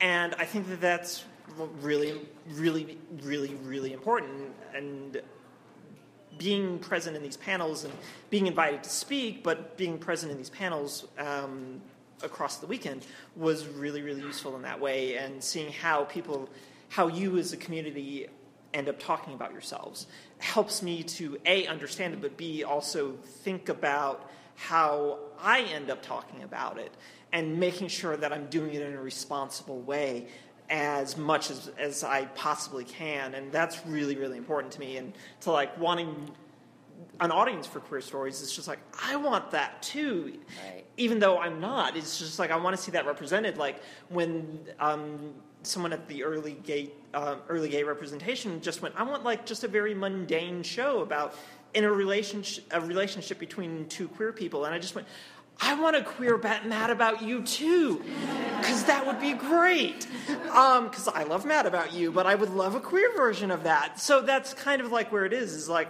I want to be aware of like needs, wants, and interests, so that I can know what to look for next. And I'll let Kate talk now. Yeah, the idea. Did I? No, I agree. Okay. The idea that queer stories or any marginalized groups' stories don't sell, or there's only so much of an audience for it is absurd. And you need to look no further than Latina attendance of opening weekends at movies, and then the percentage of representation in the movies, which is so tiny, almost none, to know that there are giant pools of audiences who are looking for stories, who are looking for representation and looking to be heard.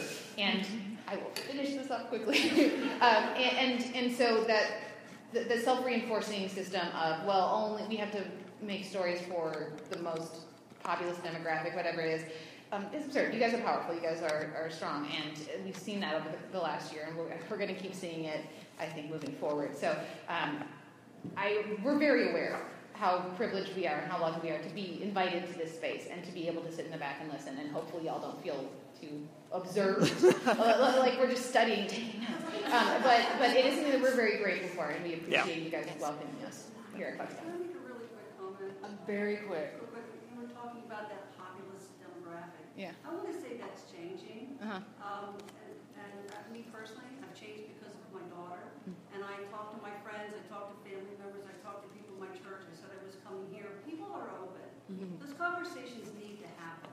And not through attack and criticism, but listening and questioning, because people are changing. You might not see it in the headlines in the news and the media and the Twitter comments, because it's like nasty. But I think in day-to-day life, people are changing. There's more of an audience. You guys need to keep nudging. I think nudging is a good way to put it. Yeah. I think nudging is a great way to put it. And with that, we are going to have to close. But thank you all for coming.